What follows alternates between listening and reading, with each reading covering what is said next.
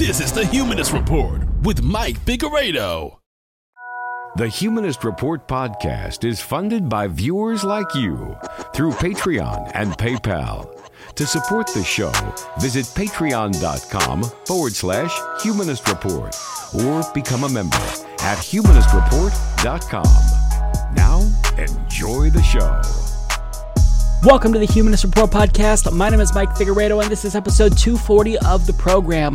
Today is Friday, May 8th, and before we get started, I want to take some time to thank all of our newest Patreon, PayPal, and YouTube members, all of which either signed up for the very first time to support the show this week or increased the monthly pledge that they were already giving to us.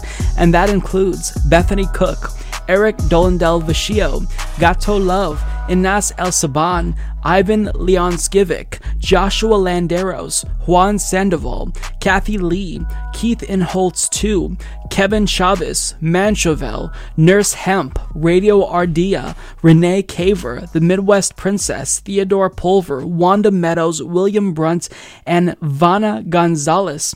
So thank you so much to all of these kind individuals. If you'd also like to support the show and join the independent progressive media revolution, you can do so by going to humanistreport.com/support, patreon.com/humanistreport, or by clicking join underneath any one of our YouTube videos.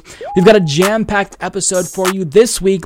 We'll talk about MSNBC finally asking Joe Biden about the Tara Reade allegations, followed by the response from centrists and spinning from other propagandists like Joy Reid. We'll address the anti-quarantine protests that took place, how Alex Jones is already wanting to resort to cannibalism. I'll remind you about who George W. Bush is, and we'll close the show by talking to Savage Joy, and also I will talk to 2020 Green Party presidential contender Howie Hawkins about his campaign. So that's what we've got on the agenda for today's show, plus some additional segments. Hopefully you will enjoy it. Let's go ahead and waste no time, get right to it. After more than a month of media silence, Joe Biden was finally asked about Tara Reade's allegations in an interview on national television. As you all know, Mika Brzezinski asked him about this on MSNBC, and I think that, judging by the response to this interview and the response of the general population, now knowing about these allegations, now that they have more details and facts, it's evident that nothing is going to come of this because the Democratic Party's base, they don't really seem to care. Now, I didn't necessarily expect anything to come of this, but there will be no political consequences for Joe Biden at this time at all. Certainly, I think that Republicans are going to try to weaponize this against him in November. But in terms of the Democrats and their base seeking accountability for Joe Biden, they just don't seem to really care. They don't actually believe survivors, contrary to what they said as little as 2 years ago, when they wanted all of us to believe Dr. Christine Blasey Ford and the allegations that she brought forward against Brett Kavanaugh. I believed her, and I believe Tara Reade, but not as many people are that consistent.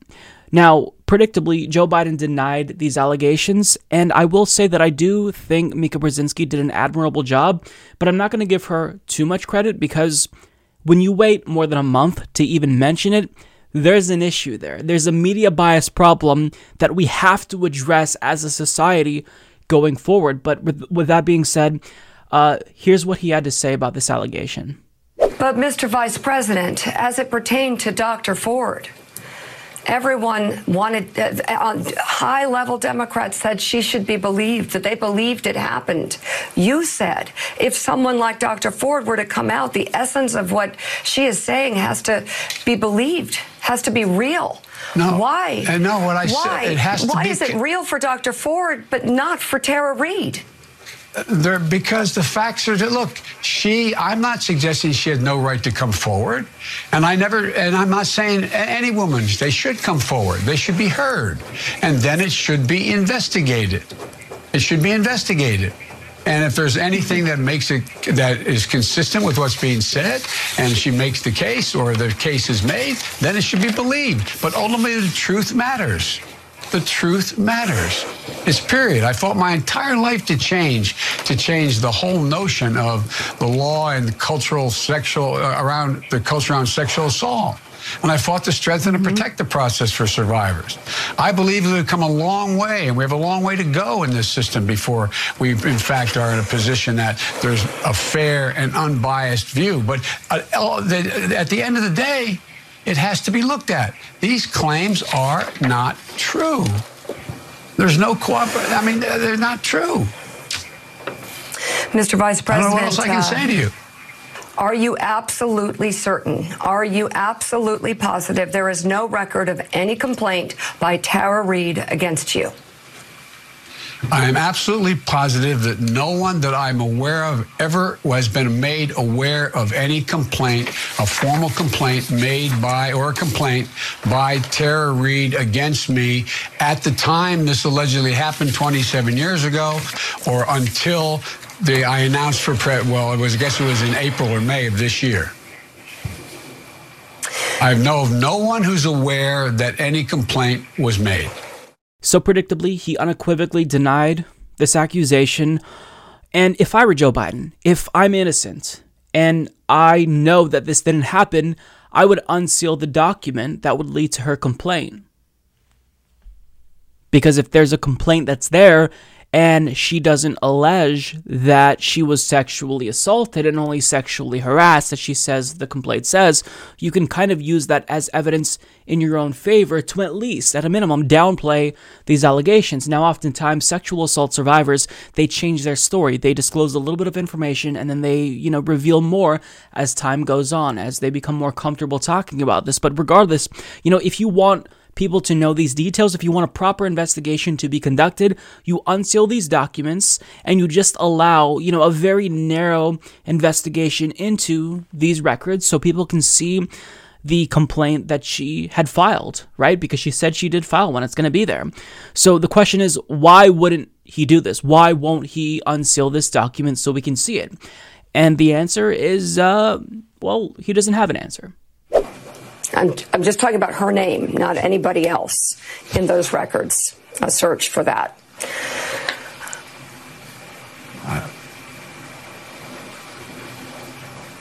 Nothing classified with the president or anybody else. I'm just asking, why not do a search for Tara Reade's name in the University of Delaware records? Well, Mika, because I'm trying to pretend like she doesn't exist and that I never knew her, and I want to move on from this as quickly as possible. Yeah, see, he was speechless there because he doesn't have a good answer. There's no good answer for this. If you're innocent, you want the most thorough investigation imaginable to be conducted because you know that more information is going to be better for you. It's going to strengthen the case. But he's not doing that. He's not doing that. Now, prior to him actually talking about this directly in an interview with Mika Brzezinski, Chris Hayes actually covered this in a really brief segment, and the backlash to him even mentioning Tara Reade's allegations was huge. But before we talk about, the aftermath, this is the segment that he put out just a day or two before Joe Biden actually addressed these allegations head on. There have been moments, I think for many of us, all of us, when we have heard about accusations against someone that we find ourselves desperately wanting not to believe. Whether that is because we have some personal admiration for the individual or their work, or political admiration, someone on our quote-unquote side. But part of the difficult lesson of the Me Too era is not that every accusation is true and everything should be believed on its face, but that you do have to fight yourself when you feel that impulse. You have to do that in order to take seriously what is being alleged and what the evidence is and to evaluate it. And that is the case with the accusation by a woman named Tara Reade against Joe Biden.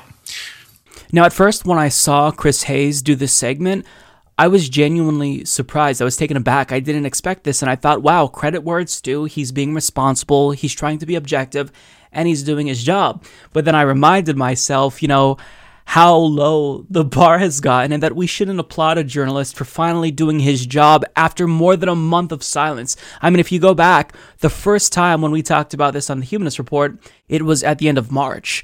So, I can't give him too much credit for being this late on an issue and basically tap dancing around these allegations and adding 100 different caveats about how he doesn't really want to believe this because he supports Joe Biden and what have you. But still, even though he covered it a month too late, immediately after that segment aired, hashtag Fire Chris Hayes immediately started trending on Twitter. And, even though I didn't really see too many people directly calling for Chris Hayes to be fired, I saw mostly people saying that the prospect of him being fired for talking about this is stupid. Just the fact that anyone believes that a pundit should be fired for doing what should be their job, it really tells you a lot about the state of American politics and American political discourse. It is so toxic because here is, an outlet who was, I think, rightfully holding Brett Kavanaugh accountable. And now the minute they try to hold someone on their own team accountable, you see the backlash from their audience, which consists mostly of Democratic Party loyalists. And you're seeing that this is basically a cult. This is a group of people who are not interested in ideology or policy. This is a team sport to them. And so long as they can get their team across the finish line, that is all that they care about. Now, the backlash to this became so overwhelming that Chris Hayes actually had to address this in the following segment in the next episode that he did. And I think that he gets a little bit of credit for, remaining courageous enough to not back down. But you can see here, he's kind of doing a little bit more lopsided coverage in this segment because he brings up the inconsistencies with Tara Reade's claim, but he doesn't actually talk about how we have new evidence that corroborates what she says, which is why we're all talking about it now, which is why, the media is all of a sudden covering this, because you can't not, given the new information that we have, like the Larry King clip, right? Her neighbor's account. So this is the follow-up segment that he did. We covered this story earlier this week, a few days ago. Joe Biden had not addressed these allegations. Today, as you saw, he did. It was his first time directly responding to them on the record. A lot of people were unhappy with the fact that we even covered the story, which is why you may have seen the hashtag Fire Chris Hayes trending on Twitter most of the day yesterday. Needless to say, I received a lot of feedback about the segment we did, which basically fell into three categories. The first category were people who basically said, I don't believe Tara Reade, I believe Joe Biden, based on their assessment of the actual verifiable facts of the story, such that we have them. And they pointed out, as we did when we covered this the other day, that her story has changed quite considerably. A year ago, she told a California newspaper that in 1993, Joe Biden touched her several times, making her feel uncomfortable. And then back in March, she made a much more serious allegation, claiming that in 1993, then Senator Biden sexually assaulted her, penetrating her with his fingers under her skirt. Biden denies that accusation, as you saw, specifically responded today. Tara Reade also claims that she complained to three other people who worked in Biden's Senate office at the time when she was there about harassment, not assault. And then all three Biden staffers who've been contacted by reporters, they all say no such complaint was made. Biden's then executive assistant was vehement in her denial, quote, I never once witnessed or heard of or received any reports of inappropriate conduct, period. Not from Ms. Reade, not from anyone. I have absolutely no knowledge or memory of Ms. Reade's accounting of events, which would have left a searing impression on me as a woman professional and as a manager. So the people that fall into category one say that the weight of those three people, those three staffers, plus Joe Biden, long record in public life, against what Tara Reade says about what happened at the time, leads them to conclude that she is not telling the truth. Now, the second set of responses I got was from people who fall into the I don't care category. Some of that even use the phrase, we're in the midst of a national nightmare, the worst disaster in generations, and we just need to get rid of Donald Trump. Now, that is not the way that I think about analyzing this particular story, but it's an honest expression of how some people view the trade-offs and the stakes here. And then the third category, which I got a lot of, was the one that was the most disquieting to me, which is a whole lot of people pointing to various aspects of Reade's character or her writings or her politics as a kind of proof that she's not credible, that she's making it up. Oh, she didn't report this sooner. Or she said nice things about Joe Biden, her former boss at one point, so how could he have assaulted her? Or she supported candidate Bernie Sanders, so clearly this was just a political hit job. Or she said things that people find strange on social media, and on, much of it adding up to, you just can't trust this woman. Now, these are the kinds of things that have been used forever against women making these types of allegations. And to me, the lesson of the Me Too movement is not that you believe every single allegation. Of course not. No, the lesson is to take accusations seriously, to swiftly investigate the facts surrounding them as best as one can, while leaving aside the worst age-old instincts to drag the women who make those claims through the mud. So good on him. I have no problem with him bringing up the inconsistencies in the story with regard to Tara Reade. But you do have to be fair. If you truly are trying to be objective and get to the bottom of this, you mentioned the Larry King clip, right? You bring up her neighbor's account and how she was told about this in the mid-90s. And she believes Tara Reade even if she supports Joe Biden. This is all relevant. It's important. And I think it's also important to acknowledge how experts say it is very common for sexual assault survivors to change their story because, again, it makes sense. Like, you're not going to share everything right away if you're not comfortable. This is why a lot of sexual assault survivors, they don't even speak out because this is not just painful to relive. It's embarrassing. Like, you don't want to disclose these details, right? Who wants to do that? You don't want to bring this onto yourself. But, I will give credit to Mika Brzezinski because she did actually do a really comprehensive segment.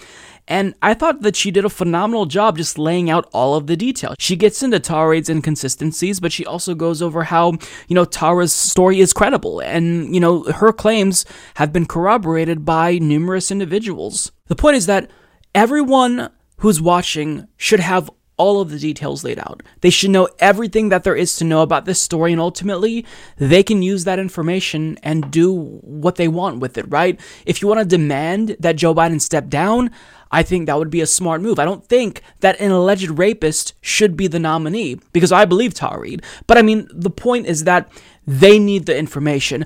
But what we're learning is that the information doesn't matter after all. Like, MSNBC's audience didn't just need to know about this. They don't care. They know now. We can't say that they're ignorant. They just don't care. Their minds have been made up from the get-go, right? This is a cult. They don't care about objective facts. They just want their team across the finish line, as I stated. All they want for MSNBC to do is to shut the fuck up, confirm their biases, and move on to how bad Donald Trump is and talk about Russia some more, I'm assuming. And, I'm going to show you the response because it really confirms that they have no core principles. I'm not being hyperbolic when I describe their reaction. You have actress Deborah Messing trying to smear the victim by sharing a blog post about how Tara Reade allegedly stole money from some nonprofit organization. And look, even if this were true, it doesn't mean that she wasn't sexually assaulted. This does nothing to invalidate her claim. She also then thanked Lindsey Graham, who never believes women, but because he stood up for Joe Biden, well, she is thanking him here. You have Richard Comey, who wrote one of the dumbest tweets I have ever read in my entire life, saying, judging by the position of the female vagina, it will not be easy for anyone to just put their finger into the vagina unless there is some cooperation from the female herself. Did you catch that? This is some next level stupidity. Next level stupidity. But believe it or not, it gets worse because after, liberals and MSNBC-brained shitlibs, spent time smearing Tara Reade, trying to assassinate her character, which is common in these types of publicized cases that happened to Christine Blasey Ford. Then Biden supporters moved on to attacking journalists, which is something that they say you should never do because it's bad when Trump does it. But here is a bunch of Biden supporters now attacking journalists. You have Biden or Buster Lindy Lee tweet out, now that Tara Reade's story has completely imploded, it hasn't, I hope the FBI investigates Nathan J. Robinson, Katie Halper, and Ryan Grimm for their role in this fraud. Tara, or whatever your actual name is, you have gravely harmed real Me Too survivors. Chris Jackson tweeted, who thinks Ryan Grimm should release any correspondence he has had with Reade considering she telegraphed her hit job to him in a tweet a month ago? And after writing a thoughtful piece for the New York Times about why Democrats should ditch Joe Biden, Elizabeth Brunig shared this letter that she received from a reader who writes, your recent column about the big fat tub of shit who is spouting lies about Biden and expecting ultra-lib femdyke bleeding hearts like you to believe her was as wrong-minded as anyone can get. Don't you see that you have already tried and convicted an innocent man over something that, as he put so well, never happened? Can't you see when you're being conned? I don't know where you came from, but the Times should get rid of you and allow you to slink back into that hole. So in case you lost track, they first smeared Tara Reade, or attempted to. After that, they went after journalists who helped to publicize this story. And then they called on some of them to be fired, called on any journalist who dared to ask for some accountability to be fired, sent them nasty letters, and predictably, all of this has culminated in Tara Reade receiving threats and nonstop harassment.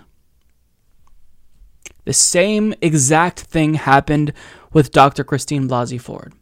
The same people who said that what happened to her was disgusting are now doing the same thing, albeit for a different victim. Zero consistency whatsoever, because they didn't care about the details. They don't care about believing survivors. This is about their team winning, and that's it. That's what this is about. They don't care about ideology. They don't care about policy. These people are not principled. They don't care. That's what's been made incredibly clear over the course of the last week. They're literally doing exactly what defenders of Donald Trump and Brett Kavanaugh did. They're smearing the victim and attacking journalists. Because how dare anyone believe that a man who literally sniffs women's hair on camera and touches them inappropriately and invades their personal space, openly flirts with women. I mean, how could anyone think that this person would possibly take things a little bit further when the cameras weren't on, considering how far he goes when he knows that they're filming him? How dare you even question this? So, I mean, all that stuff about believing women, there's a huge caveat. Only believe women when they accuse Republicans. And the same is probably true for Republicans. I mean, we've seen the hypocrisy. Trump Jr. is tweeting out, stories about Tara Reade when his father has been accused of sexual assault, when he defended Brett Kavanaugh. So nobody's hands are clean here except for the left. Everyone is a hypocrite. It's always, we'll use these allegations if they're politically convenient. And that's the only time we're going to purport to care. And the person who had, I think, the most profound response to this is Jamie Peck, who, on Majority Report in a recent episode, I think she said everything that we needed to hear right now and what we're all feeling. Take a look. I guess I should back up and say first that I believe her.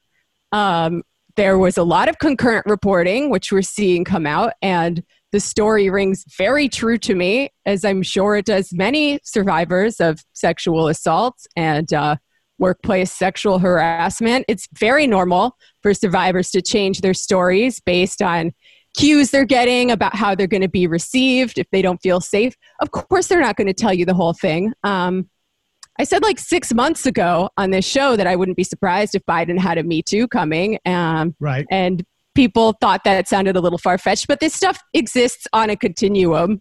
And seeing the way that he touches women in public, it's not that surprising to me that he'd also do it in a worse way in private. If you listen to him on Morning Joe today, he wouldn't even say that he remembers her, which makes me sick, but is also probably true because, like he said, she was nothing to him. He did it incredibly casually, and also he's fucking senile. So I believe that he probably doesn't remember it, and he's just used to having people cover up for his. I mean, this is another side point about how maybe people shouldn't be in positions of immense power for that long, because it tends to both attract people who like having power over others, and also it can corrupt people, right? So going forward, the Democrats have bet on the fact that nobody's going to care about this. And on a societal level, they're probably right. But we saw this during the Kavanaugh hearing, right? I was 100% sure nothing was going to come of it because this society does not care about survivors of sexual assault. And at the time, a lot of Democrats were saying the right things. They were right about this. That guy should not be on the Supreme Court. Now we have a bunch of people who said that stuff back then, deleting their old tweets about it and turning around and doing exactly what the Republicans were doing to Christine Blasey Ford, attacking her character, attacking her as a Russian asset, saying she's got a screw loose. It's disgusting. And I know that I've argued for the Me Too movement in the past because although it itself is not a radical phenomenon that has a limited analysis, but it can point in radical directions, right? If we turn it into a conversation about power and the wider problems of the things that suck about having to work for a boss who has absolute power over you, right? But I think Me Too itself has been largely corrupted and co-opted by the establishment. We see this with Anita Dunn's relationship with Time's Up. This person should not be in charge of this kind of thing. And it's entanglements with the NGO industrial complex, which basically exists to launder the reputations of wealthy liberals and their children. They do some good work, but it is essentially a bourgeois institution in that it upholds the existing power structures. So maybe we need a different kind of Me Too that has a more radical analysis, a more independent existence independently of these bourgeois institutions. I don't know.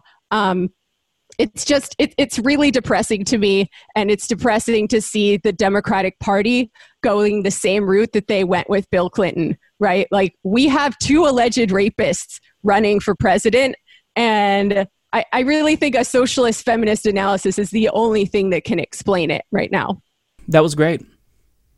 And I'll link you to the full video because she does say more, so I'll put that in the description box. But what she says here is profound. Look, it is really depressing. Like, I never was under the assumption that Democrats believed in anything, but I at least thought that the Democratic Party's base was a little bit more ideological or principled than, leadership in the party. But they genuinely don't care. And there's something inherently heartbreaking about that, right? This election is full mask off for liberals and centrists. Full mask off. Nobody cares. They don't care. I don't know what else to say. This has revealed that.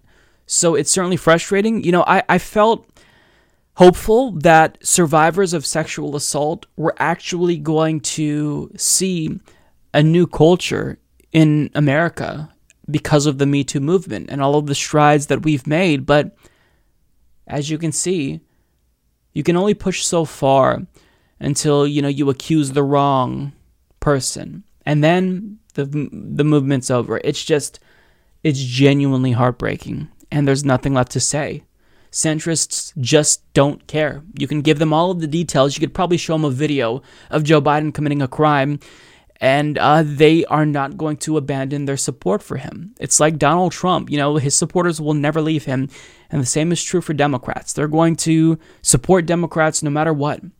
Because, that cult mentality, that team sport mentality, it's just too strong for us to break through. It doesn't matter how much facts and objectivity, we try to bring to this conversation. They just don't care. They're not like you and I. They have no principles. They have no morals. Or they do, only up to a certain point. Look, lover or hater, you've got to hand it to Tara Reade.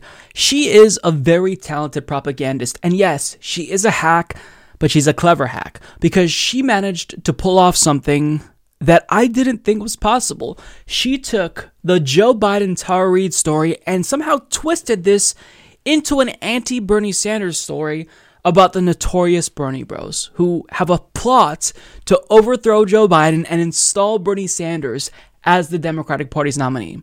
Yes, she put this out there, and I think she is relatively convincing if you're already kind of predispositioned to believe the bullshit that MSNBC spouts on a regular basis. So we're going to get to that.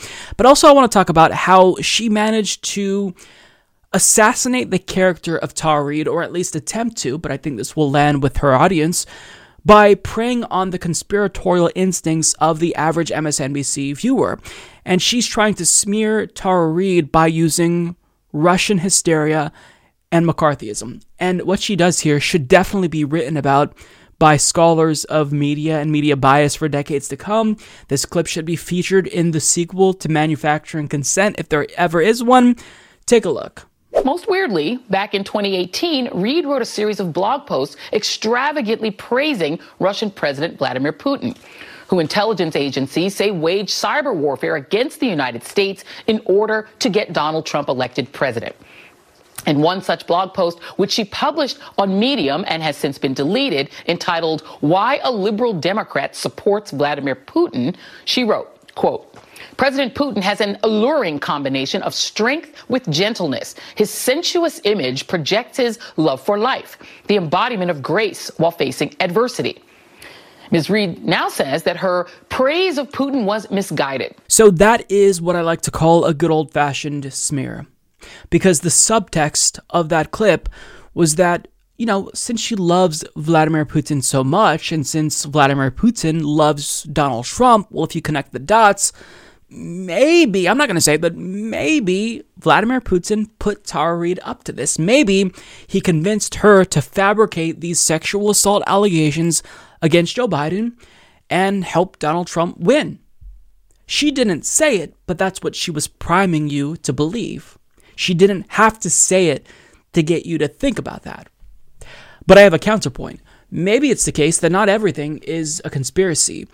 Maybe Tara Reade just has a bad opinion, a wrong opinion about Russia, Russian politics, and Vladimir Putin, but that she also simultaneously was, in fact, sexually assaulted by Joe Biden. I mean, two things can be true at the same time. She could be wrong about Russia, but be telling the truth about Joe Biden. Now, Joy Reid would never point this out because that wouldn't serve her political agenda. But nonetheless, MSNBC viewers aren't going to question this because they trust Joy Reid. They think that what she's doing is, espousing information that they need to know. She thinks that you need to know that these pro-Vladimir Putin blog posts by Tara Reade discredit everything that she's saying. And to make matters worse, we bring in the Bernie Bro conspiracy theory about how this is all just a plot for us to basically push Joe Biden out and get what we wanted all along, Bernie Sanders as the nominee. And she's the only pundit who's brave enough to call this out. Except that's not really what anyone is saying. Do I want Bernie Sanders to be the nominee? Yes. Do I believe if we were successful at getting Joe Biden to step down, that all of a sudden the DNC would just bring out Bernie Sanders and be like, all right, kids, you did it. Congratulations. No, that's not what anyone's asking for. Basically, what we're calling for is, just generalizing here, Joe Biden, step aside, let the rest of the nominating process play out, let people vote. We don't have to go with him. He hasn't clenched the nomination officially. He hasn't reached that magic number of 1991. So why can't we just let the remaining people who were in the race unsuspend their campaigns, come back and compete for the nomination aggressively? I mean, I haven't seen anyone say, let's install Bernie Sanders. Nonetheless, that's what she wants you to think that we want to do. So she tweeted out, for Sanders diehards, it at least seems to be about letting the media needle Biden into resigning and somehow replacing him on the ticket with Sanders. Although in the unlikely event Biden did that, why wouldn't he just cede his delegates to, say, a woman? Well, I mean, because logic and fairness dictates that the person who was in second place should be the front runner to be the nominee, but nonetheless, she continues here. If Sanders was the nominee or was on his way to gaining the nomination, would his supporters be pushing this case or helping Miss Reade in the same way? Is she what they care most about, or is it getting that nomination by any means necessary, having not gotten it via votes? So what we're kind of seeing here is a little bit of projection. Since she is nothing more than a political hack, since she believes in nothing, she assumes that we all don't believe in nothing also, like her, right? Except I do believe in Tara Reade. I do believe that we should do everything in our power to make women feel comfortable to come out and share their stories, right? Now, certainly, I'll admit that I think that this would be less relevant for sure if Joe Biden wasn't seeking the highest office in the land. But I mean, you could flip this and ask the same question about her advocacy for Blasey Ford. Did you only care about her because Brett Kavanaugh was needing to be stopped? Or would you care, if he wasn't going to be on the Supreme Court?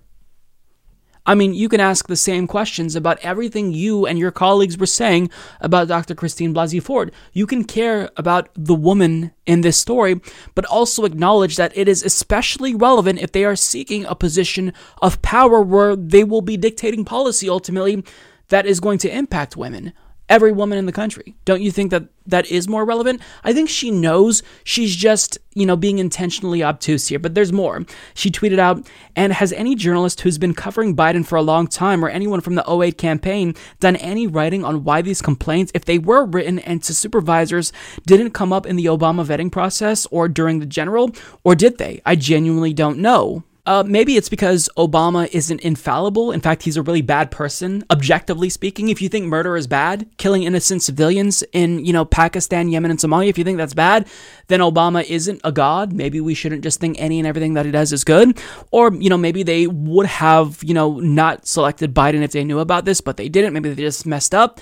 Or maybe Tara Reade didn't want to share her allegation. The point is that what you're using here is a tactic straight from the Republican playbook. Remember what they were saying about Dr. Christine Blasey Ford? Well, why is this coming up all of a sudden now that he is nominated to be on the Supreme Court? Why didn't she bring this up sooner? It's the same question that we were asking, that Republicans were asking back then, and now Democrats are asking this, albeit about Tara Reade.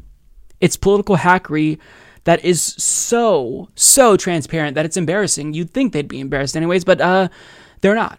They're not. And she said more about this on her program. And it's just, honestly, you would think that there would be some mechanism in Joy Reid's brain that would trigger some level of shame, right? That would make her think, maybe this makes me look like a hack. I probably shouldn't talk about this too much because it's embarrassing. It's not a good look. And this comes after she lied about time-traveling hackers writing homophobic blog posts for her. But nonetheless, she talks about how this is definitely a plot from the Bernie Bros to install Bernie and rig the nomination. We also have to talk about the timing of all of this. Ms. Reade made her allegations public in late March, when the primary was down to just Joe Biden and Bernie Sanders, and days before Sanders announced he was suspending his campaign. Some Biden supporters have questioned Ms. Reade's motives because of that timing. Ms. Reade voted for Sanders in the California primary. And that, of course, doesn't mean that she's not believable. But some Sanders supporters have used the allegations to call for Biden to be replaced on the Democratic ticket because of these claims, with the implication that Sanders should replace him. Okay, so this is why her conspiracy theory doesn't make sense. If Tara Reade decided, hypothetically, to fabricate these allegations, why would she choose to time it after Joe Biden had already basically locked up the nomination? Wouldn't you, if you're trying to have the biggest impact, target, that time after Bernie Sanders won Nevada and before Joe Biden won South Carolina? Because it seemed like he had momentum as we inched closer towards South Carolina. He picked up Jim Clyburn's endorsement. So wouldn't she choose to then drop these allegations if, targeting Joe Biden and hurting Joe Biden was her only goal? If she wanted to help Bernie Sanders? You'd think, right? But instead, she chose to come out with these allegations when Bernie was already losing. If anything, you can argue maybe she didn't want to hurt Joe Biden, which is why she came out with this after he already had the nomination basically locked up, after he sweeped on Super Tuesdays 2 and 3. But Joy Reide is just trying to get the audience to think, maybe this is a made-up allegation. Maybe she isn't doing this because she actually was assaulted by Joe Biden. I couldn't believe that someone who sniffs women's hair on television would ever do this, but maybe she just wanted to, hurt Joe Biden, and maybe this is a plot to have Bernie Sanders installed. And there's a little bit more on this that I want to talk about. Take a look. A couple of the challenges that I think people are having with the whole way this is playing out is that on the one hand, there's concern for Tara Reade, for her to have closure, her accusations to be looked into properly. And then there's the sense that the people who are pushing this the hardest don't primarily care about her. There is this subtext of this being some kind of an opportunity to maybe ultimately get for Senator Sanders a nomination that he didn't win the old-fashioned way, right? So you had Claire Sandberg, who is Senator Sanders' 2020 National Organizing Director, tweet, now is the time to deal with the ramifications of Tara Reade's accusations. Sorry, this is cut 9 for my producers. Not this fall. There is simply no moral justification for Biden to continue as the presumptive nominee. Out of respect for survivors and for the good of the country, he should withdraw from the race. That kind of thing is what's unnerving, I think, a lot of people about how this is going. So this is just more projection from Joy Reide. Because she's a hack, she thinks everyone is as equally hacky as she is. But believe it or not, we do believe in the Me Too movement. We believe in these types of political causes, right? Not everyone is always acting for purposes of political gain, believe it or not. But she's a pundit. she only thinks about these things in terms of what the payoff will be. And whether or not she's going to take a stand will hinge on if there will be a political payoff of some sort. Now, she also shared Claire Sandburg's tweet to supposedly, prove that this is all nothing more than a plot to bring back Bernie Sanders. But in that tweet, Claire Sandburg didn't even mention Bernie Sanders. And she's basically making a straw man that we want to just Me Too Biden out of the race so Bernie can win, rather than having him win the old-fashioned way, is what she said. Yes, because let's pretend that MSNBC cares about winning the old-fashioned way after when Bernie Sanders was leading, when it looked like he was going to get a plurality. Your colleagues were defending the prospect of superdelegates stealing the nomination away from Bernie Sanders in order to give it to someone like Elizabeth Warren or Joe Biden. So don't pretend like you're principled and you care about winning votes, because you were one of the loudest cheerleaders defending the DNC's rigging of the 2016 primary. You insufferable hack. But I'm not even mad, because this is what we expect from Joy Reide. But look, let me just put it all out there so she can hear it from one of the highest ranking members, I think, of the Brotherhood of the Bernard. Would I like for Bernie Sanders to be the nominee? Yes, I think that is obvious. But what do I want to come of all of this? I want Joe Biden to step down, and I want the rest of the states to vote, right? Maybe he doesn't even step down. Maybe voters just have this information and everyone else unsuspends their campaigns, and if he wins, he wins. I just want there to feel like there's some ramifications for this, some accountability. Any accountability is really what I'm looking for. But should Joe Biden be replaced by Bernie Sanders? Sure, if he can win. If you don't want Joe Biden to be replaced by Bernie Sanders, then you're admitting that you don't care about this rape allegation. It's not even about Bernie Sanders. Substitute Bernie Sanders for anyone else. Amy Klobuchar, Pete Buttigieg, Elizabeth Warren. I would prefer Bernie Sanders, but the principle is we shouldn't have a rapist, an alleged rapist, be the nominee. And, maybe my opinion is invalid here, because I actually do believe Tara Reade, because I don't think it's surprising that someone who sniffs women's hair and had other women come forward and say that he made them feel uncomfortable, I don't think that this is too unbelievable here. But the point is, we can do better than Joe Biden. And it doesn't matter if you think, oh, this is a plot to bring back Bernie Sanders. We're saying, let the competition play out. It's halfway over. Primaries were postponed because of COVID-19. Just bring all the candidates back. Let's have a vote. We don't have to go forward with a rapist. This doesn't have to be about Bernie Sanders. If the competition were to, happen again, if everyone unsuspended their campaigns, in a perfect world, I would absolutely aggressively and relentlessly advocate for Bernie Sanders, but I'm not delusional enough to think that he would be guaranteed a victory. I'm not delusional enough to think that the DNC or Democratic Party leaders would install Bernie Sanders. If anything, what would happen is Joe Biden would probably step down, and Obama, behind the scenes, as he usually does, would get, everyone to coalesce around some other Democrat not named Bernie Sanders, anyone but Bernie Sanders. The point is, why are you just okay with a rapist, an alleged rapist, being the nominee? I mean, it's just, you have to have some standards.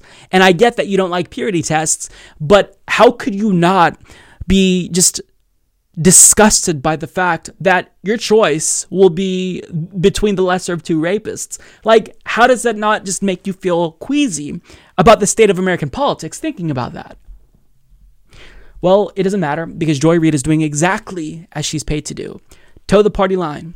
And the DNC has already made it very clear they're not going to look into Joe Biden. They believe Joe Biden. Tom Perez is, a team player. He came from the Obama-Biden administration. So chances are nothing will come of this. But, at least centrists, they went full mask off and they showed their true colors if you didn't already see them for what they were before all of this. But it truly is disgusting. But I will hand it to Joy Reide.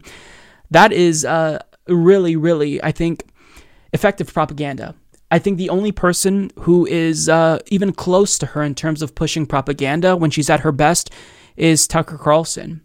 But this is truly just, this stuff, I think it works, right? If you can attach motive to a conspiracy that you're trying to gin up, then that is really effective, especially if you've been priming your audience over the years to believe that, Vladimir Putin is basically controlling every aspect of, democratic life in America. I mean, just by tweeting about Tara Reade, I'm reminded what it's like to be called a Russian stooge or asset or a tool, because I was called a Russian tool. Everyone is a Russian working for Vladimir Putin or a Russian bot. If they don't, denounce Tara Reade immediately and believe that Joe Biden is innocent and the man who sniffs women's hair is, not even remotely capable of doing something like this. I mean, we live in Idiocracy, the movie. The fact that people believe effective propagandists like, Joy Reid, it doesn't matter how effective and persuasive you are, people should have common sense and know better, right? But the fact that they're not shows that we're really worse off than I think we even thought we were in America, because centrists, they may be too far gone. I mean, we know that MAGA chuds are too far gone, but centrists, after they've kind of revealed themselves as, party before everything else, I don't know how we can convince these people if, facts, details, or just making a moral case isn't going to already convince them to just do the right thing. So as time goes on, as the lockdown continues, we're seeing more and more of these anti-quarantine protests pop up, and they are emerging in various states almost every single week. In California, Michigan, and even in my home state of Oregon. Over the weekend, we saw a Reopen Oregon rally take place after Governor Kate Brown announced that the lockdown was extended until July 6th. And some of the images that I saw from this rally, it killed my soul, because this is all, a contingent of the population that is, for lack of a better word, batshit crazy. I mean, you see them holding up signs, referencing QAnon, Q sent me. These are largely, pro-Trump MAGA chuds doing this. And, I'm sympathetic to the economic issues that are going to pop up with these types of extended lockdowns. And, largely we have to blame government, because if they actually address the economic concerns of people who can't go to work adequately, there would be less rebellion. There would be less need to, have this urgent reopening of the economy in whatever capacity that may be. But I want to highlight a couple of these anti-quarantine protests that kind of went off the rails. There was one in California where a crowd of people, largely, I'm assuming, pro-Trump individuals, based on, what they were wearing, were screaming in the faces of police officers. And if you can, try to pay attention to some of the signs that they brought to this rally.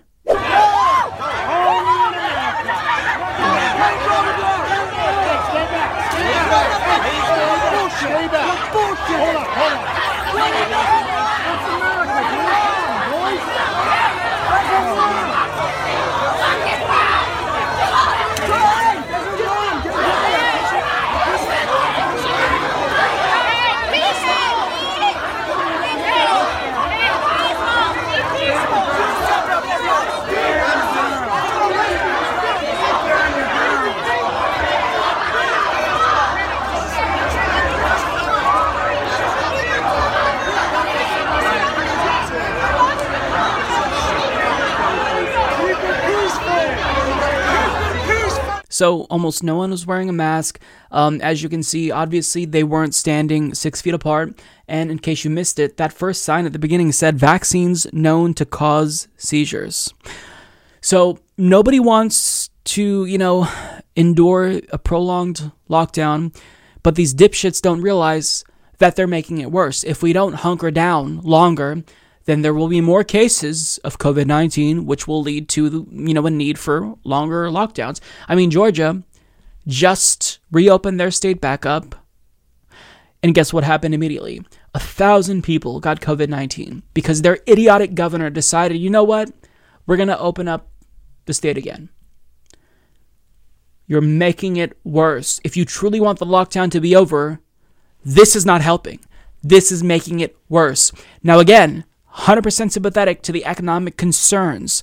Use that energy to call up your representative. Use that energy to demand universal basic income, rent cancellation, because that's the true solution, not for you to go back to work and risk your life for capitalism. The solution is an economic fix so we can withstand a prolonged lockdown, but that's not happening. So yes, government has failed, but this also isn't helping. Now, I want to highlight a Reopen Wisconsin rally because after seeing, all of these anti-quarantine protests pop up, it was really soul-crushing. It was depressing. But this video made me feel better, and I think it's going to make you feel better as well, because you had one person who decided to troll these protesters and risk his own life to basically tell them to eat shit and call them dipshits. Take a look. God hates dipshits. Fuck you. Fuck you. Fuck you. Fuck you. Fuck you. Fuck you. Fuck you. Fuck you. Fuck you. Thanks for coming. Fuck you. Thank you. Fuck you. Fuck you.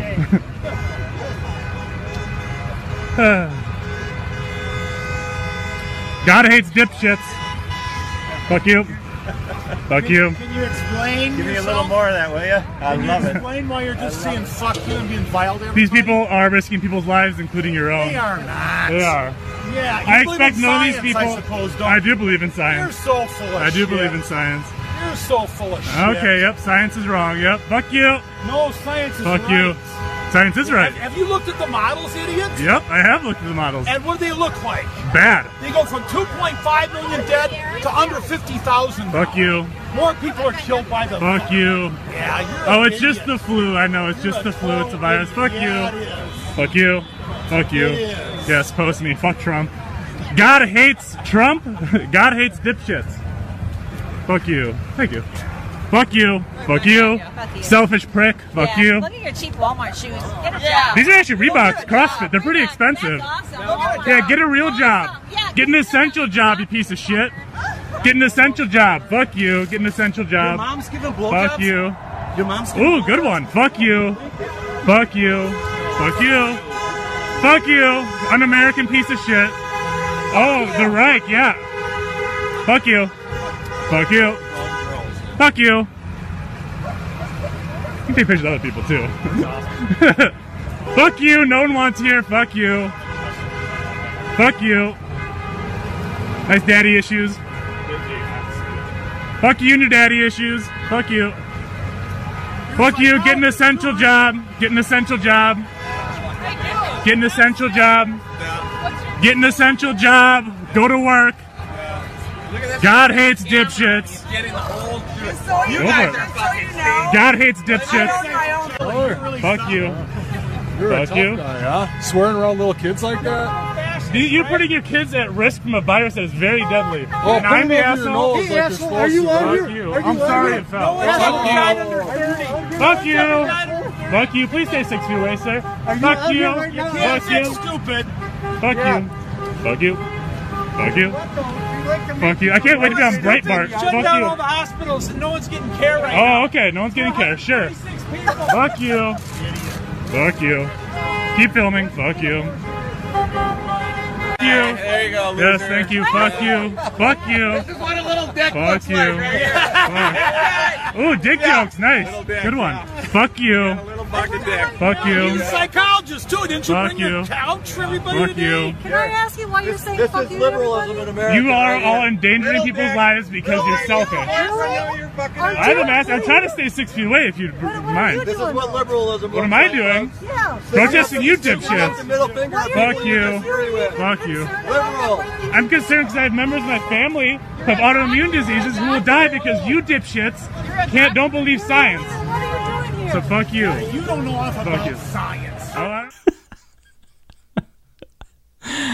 I love that, and I salute you for your service, Patriot. That was great, and I can't help but think that was Matt Christman from Chapo Trap House, because the guy sounded exactly like Matt Christman. But I mean, that was really, really great, because these people are endangering their lives, and what's astonishing to me is that they're more concerned with the language that he was using in front of children than the fact that they brought their children to this rally and potentially exposed them to a deadly virus that's highly, highly contagious.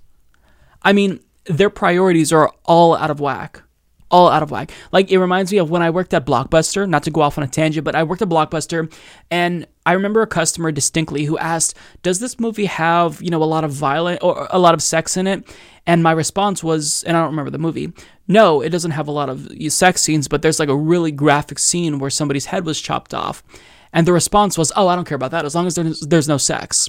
Okay, so as long as there's nothing natural taking place, I'm fine with my kids seeing, someone's head explode. But if they see a boob, that is crossing the line. I mean, the logic makes no sense.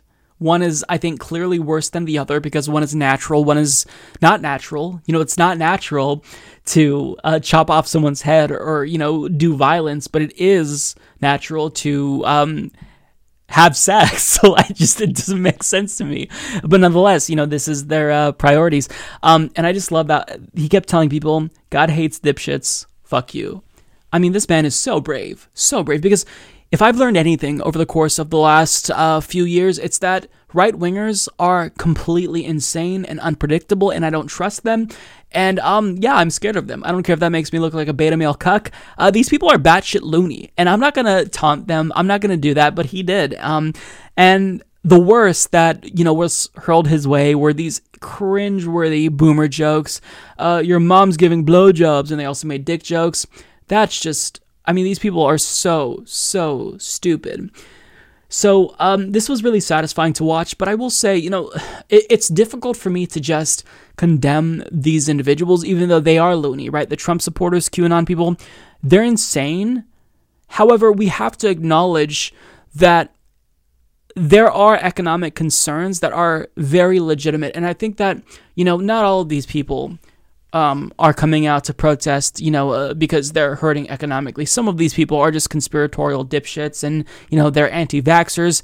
But putting those people aside, there is a portion of people who want us to get back to business as usual as quickly as possible because they are hurting economically. They're, laid off. They lost their job and as a result lost their healthcare. So I get that sense. I feel the urgency. I know people who have been affected. So, a large portion of this can be blamed on the ineffectual response or lack thereof from government, mostly the federal government, because state governments don't have the resources to do what the federal government is able to.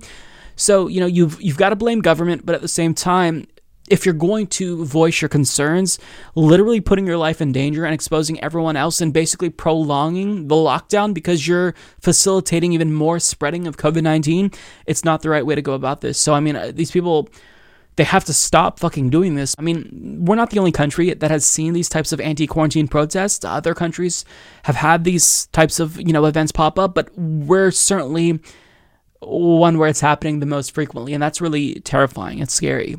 So, I really commend the person who trolled them, and I'll just advise them, don't do that again, because these people are crazy, and I don't trust them. I think they would probably, at least some of them, will be inclined to assault you, get in your face, cough in your face. I don't trust these people. They're crazy. And I don't trust most people, not just MAGA chuds and, QAnon dipshits, but I mean, very, very entertaining, albeit I was worried for him.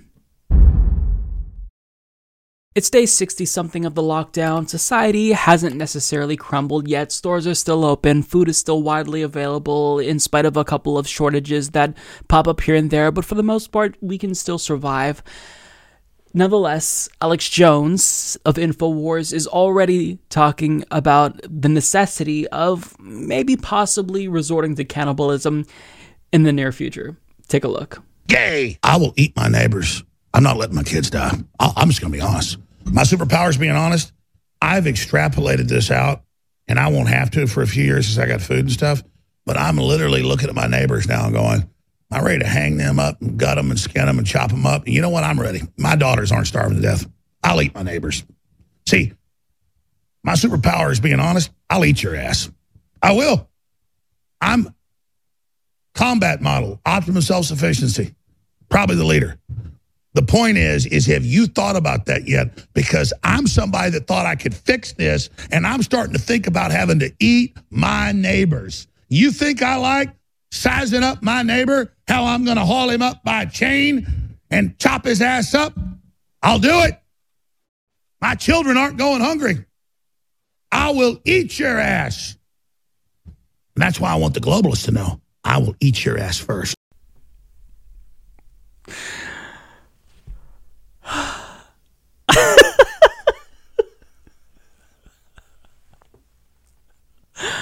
Wow.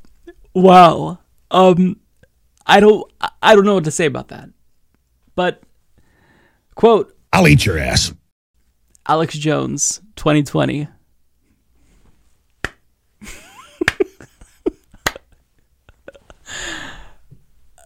Like, there's no conclusion other than he wants to eat his neighbor. Like, if anyone's going to be better off, it's going to be someone like him with a lot of money. And according to him, he already has food rationed. So, I mean, he's put food aside. He's going to be okay. But yet, his neighbor is looking kind of tasty. And he says, you think I like sizing up my neighbor? How I'm going to haul him up by a chain and chop his ass up? I mean, imagine the look on his neighbor's face as he's watching Alex Jones go on this deranged rant about eating him. I'll eat my neighbors. I mean, I genuinely feel bad for anyone who lives near Alex Jones. Like, that's got to be, like, horrifying. Like, first of all, he, you know, is probably, like, a loud person, but also he's crazy, so you probably hear him yelling. And the fact that now he's talking about, like, literally eating his neighbors. Look, I expected this to happen, right? But I was thinking we're going to start talking about cannibalism maybe on year like 3 or 4 of the lockdown in the apocalypse, not like 2 months in when we still can get food, when stores are still open and you could just go to the store and purchase food. You shouldn't go very frequently, but nonetheless, I mean, it's there if you need it. Don't have to eat your neighbors. Now, I would be remiss if I didn't talk about a tweet from Caitlin Bennett, otherwise known as Gun Girl, who shared a picture of herself with Alex Jones and included the hashtag Alex Jones eats ass. I'll eat your ass. Okay. Look, do me a favor once you close out this video. Check on your right-wing neighbor or friend or family member. They're not doing okay. They're not doing okay. Check on them to make sure that they still have all of their faculties in order and they're not going crazy because, you know, if you thought that the far right was crazy, this lockdown is showing that there is no, there's no level that they won't stoop to. There's no level of crazy that they're not willing to go to. They are absolutely insane. So much so that I think that the movie Idiocracy, like sometimes I'll jokingly say that we're living in that movie and that it wasn't supposed to be a documentary. I think that some right-wingers, like Alex Jones, surpassed the level of stupid that we saw in the movie Idiocracy. That's how bad I think it's gotten. I mean, when you have people like the President of the United States literally asking whether or not injecting disinfectants into our bodies would be a solution that could fight COVID-19. I mean, it's as stupid as, the president in Idiocracy watering the crops with Gatorade and wondering why all the crops were dying. I don't know what to say. Certain things leave me speechless, but it doesn't happen very often. But when it does, it's got to be something crazy. And this is one of those things. But at the back of my mind, I will admit, I think that I believe Alex Jones' attorneys when he says that he was an actor, basically, an entertainer. Because, I mean, is he genuine about this? Do I think that he actually wants to eat his neighbor? I don't believe so. I think that he knows what he's doing. I think he knows that he's a huckster and he's an entertainer. And the only reason why he has a show is to hawk his, dumbass, I don't know, what is he even still selling? Brain pills, just weird vitality stuff. Like, the man is a fraud. He's just trying to make money, and being over the top and entertaining is part of his shtick. So in a way, I'm part of the problem by participating in this and shedding light on his stupidity. But when you see something like this, I mean, how do you not respond? Like, I can't not talk about this. Alex Jones is talking about cannibalism, and specifically, he wants to eat his neighbor's ass. I mean, I just can't remain silent as this happens. So hopefully you'll forgive me.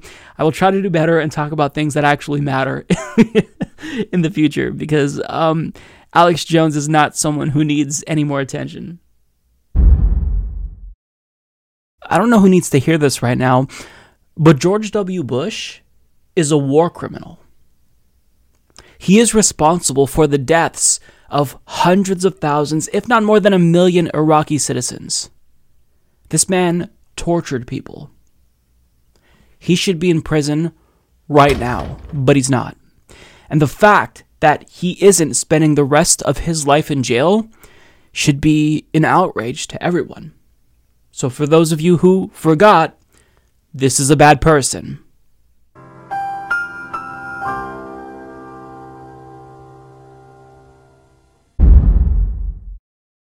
So we recently talked about how the New York State Board of Elections was trying to purge everyone but Joe Biden's name from the ballot in their upcoming primary, and how that was being challenged in a court of law by individuals like Andrew Yang and delegates to Andrew Yang.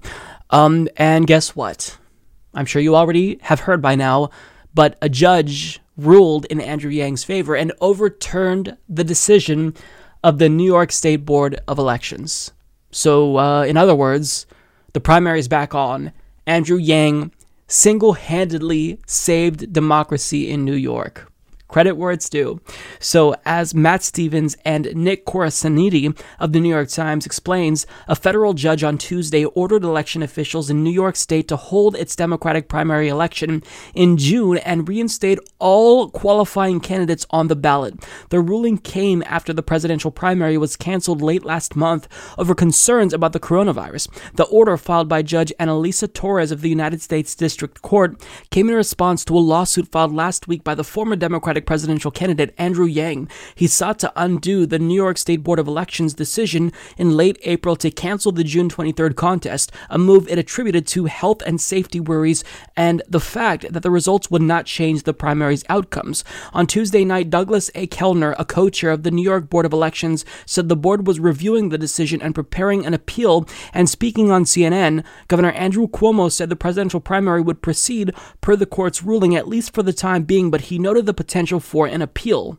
Okay, so let me just say that this doesn't just put Bernie Sanders and Andrew Yang's names back on the ballot. This puts all of the presidential contenders back on the ballot. This isn't just a win for Bernie Sanders supporters. This is a win for everyone who is supporting someone other than Joe Biden, which is most Democratic Party primary voters, although Andrew Yang is the one who catalyzed this move, and I absolutely applaud him. You've got to give him credit for this. He did this. Bernie Sanders just wrote a strongly worded letter. Andrew Yang took action in the form of filing a lawsuit, and that's what you want to do if you actually want to affect change. So my hat goes off to Andrew Yang. He made the correct choice to do this, and we all benefit from his courage. So we absolutely have to give Andrew Yang credit. And let me just say, for Andrew Cuomo, the fact that him and the New York State Board of Elections are saying they're going to appeal this really shows you the contempt that they have for the Democratic Party's base. It shows you they don't care about democracy, right? And it's not like the DNC is the only institution within the broader party apparatus that's corrupt. I mean, state Democratic parties are equally as corrupt. They are all working at the behest of the establishment because, you know, they're going to go where the power is flowing, you know, because that's how they are able to have a bigger influence. So if you side with Joe Biden, he's going to pay you back when he's in power, you know? And I don't know what that looks like. Maybe a position within his administration. Maybe he favors your state in some way. I don't know what that looks like. But I know that power is always what people are going to gravitate to, at least if you're corrupt and career-minded. Now, Andrew Yang responded with a statement via Twitter saying, quote, "I'm glad that a federal judge agreed that depriving millions of New Yorkers of the right to vote was wrong. I hope that the New York Board of Elections takes from this ruling a newfound appreciation of their role in safeguarding our democracy." And I couldn't agree more. And look, let me just say this. The fact that we even have to challenge the Democratic Party in the court of law in and of itself is just, it shouldn't happen. They're the party that frequently speaks out against the voter suppression tactics and disenfranchisement that happens to their base when the Republicans do it. But here they are doing it to their own base, but not necessarily, you know, the base who they want. The people who aren't going to fall in line, they just kind of want them brushed aside. And even if Joe Biden is a huge favorite to still win the Democratic primary, they still couldn't help themselves. They had to deprive voters of the choice because, you know, it's just, that's what they do. There's really no rhyme or reason to it. They just have to do things like this to spit in the eyes of the left. But when the left fights back, sometimes you can win.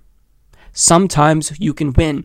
It's just a matter of playing hardball and acknowledging that you can't lie down and take it. And I want this to be a lesson for leftists going forward, right?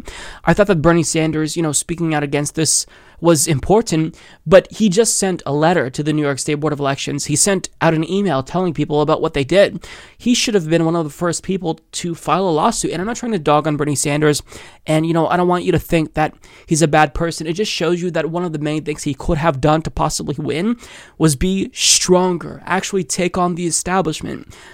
And if you want to win, that's what you have to do. It's not an option. You have to do it. And Andrew Yang is clearly playing to win. He put out a tweet saying that he absolutely is taking note of the people who aren't supporting direct cash payments during this pandemic, and rightfully so. I mean, he's the UBI guy, but now is a time where even if you didn't support universal basic income, generally speaking, you should at least support it throughout the duration of this primary. And if you're in the Democratic Party, I mean, it shouldn't even be debatable. So, I applaud Andrew Yang. This was a courageous move. And it paid off. And let me just say this. This is something that was risky. Like, Andrew Yang most likely will be running for president again in 2024, assuming Joe Biden isn't able to beat Trump, or assuming he wins and then steps down or something. But he's going to be back. That's the point, right? He's running for president again.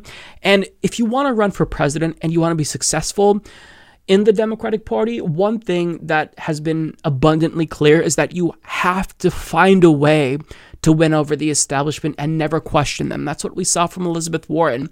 And it doesn't necessarily mean that you're going to win. It just means that you'll receive less pushback from the establishment. Now, Elizabeth Warren, she showed you how powerful they are at getting you to roll over and die. And as a result, Democratic Party officials weren't freaking out about her. And they were freaking out about Bernie Sanders. So, I mean, these are the people, theoretically, you'd want to win over if you're going to run for president again. But the fact that Andrew Yang is still challenging them, it shows that, he has a good strategy. He knows you have to take on the establishment head on. Otherwise, they're going to steamroll you. Never, ever just, acquiesce. Never just let them get a victory over on you. Always fight, even if it seems like it's a lost cause. Fight, fight, fight, never stop fighting. That should be the mentality that we have going forward as a left collectively. Otherwise, we're never going to win. So just keep that in mind. Whenever you think that fighting might not be the good option against the Democratic Party establishment or any institution in the United States, fight that instinct, fight the system. You have to. Otherwise, you will lose every single time. Joe Biden's campaign put out a new promo, and I don't know why they did this. There's no reason for this. It's so cringeworthy that it will make you want to die. I don't think that I've ever seen anything this cringeworthy. Like, if you thought I'm just chilling at Cedar Rapids or Pokemon Go to the polls was bad, take a look at this gem that Joe Biden's team thought that they should curse us with. Keegan, do you have any threes? No, I don't. Do you have any nines? Yeah.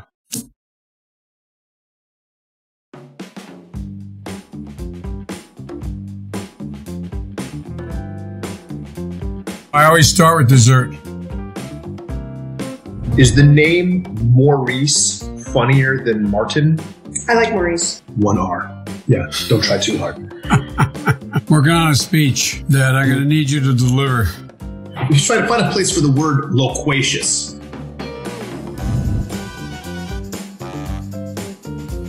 41 down, comedy duo Key and Blank. How many E's in Peel? 3. 3 E's in Peel. 3. This is 13.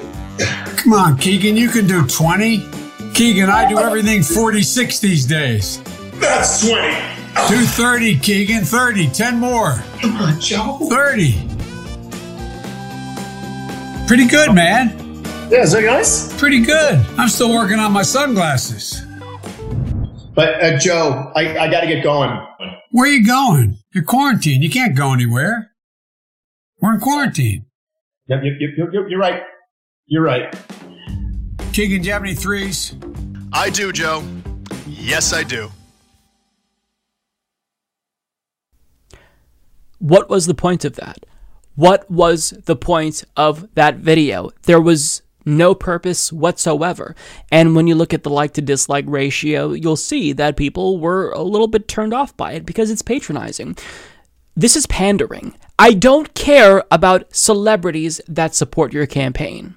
I don't. If you get a celebrity endorsement and, I'm supporting you, cool. But at the end of the day, give us policies. That's it. You don't have to pander. You don't have to seem cool. You don't have to hello fellow kids us every 5 fucking minutes.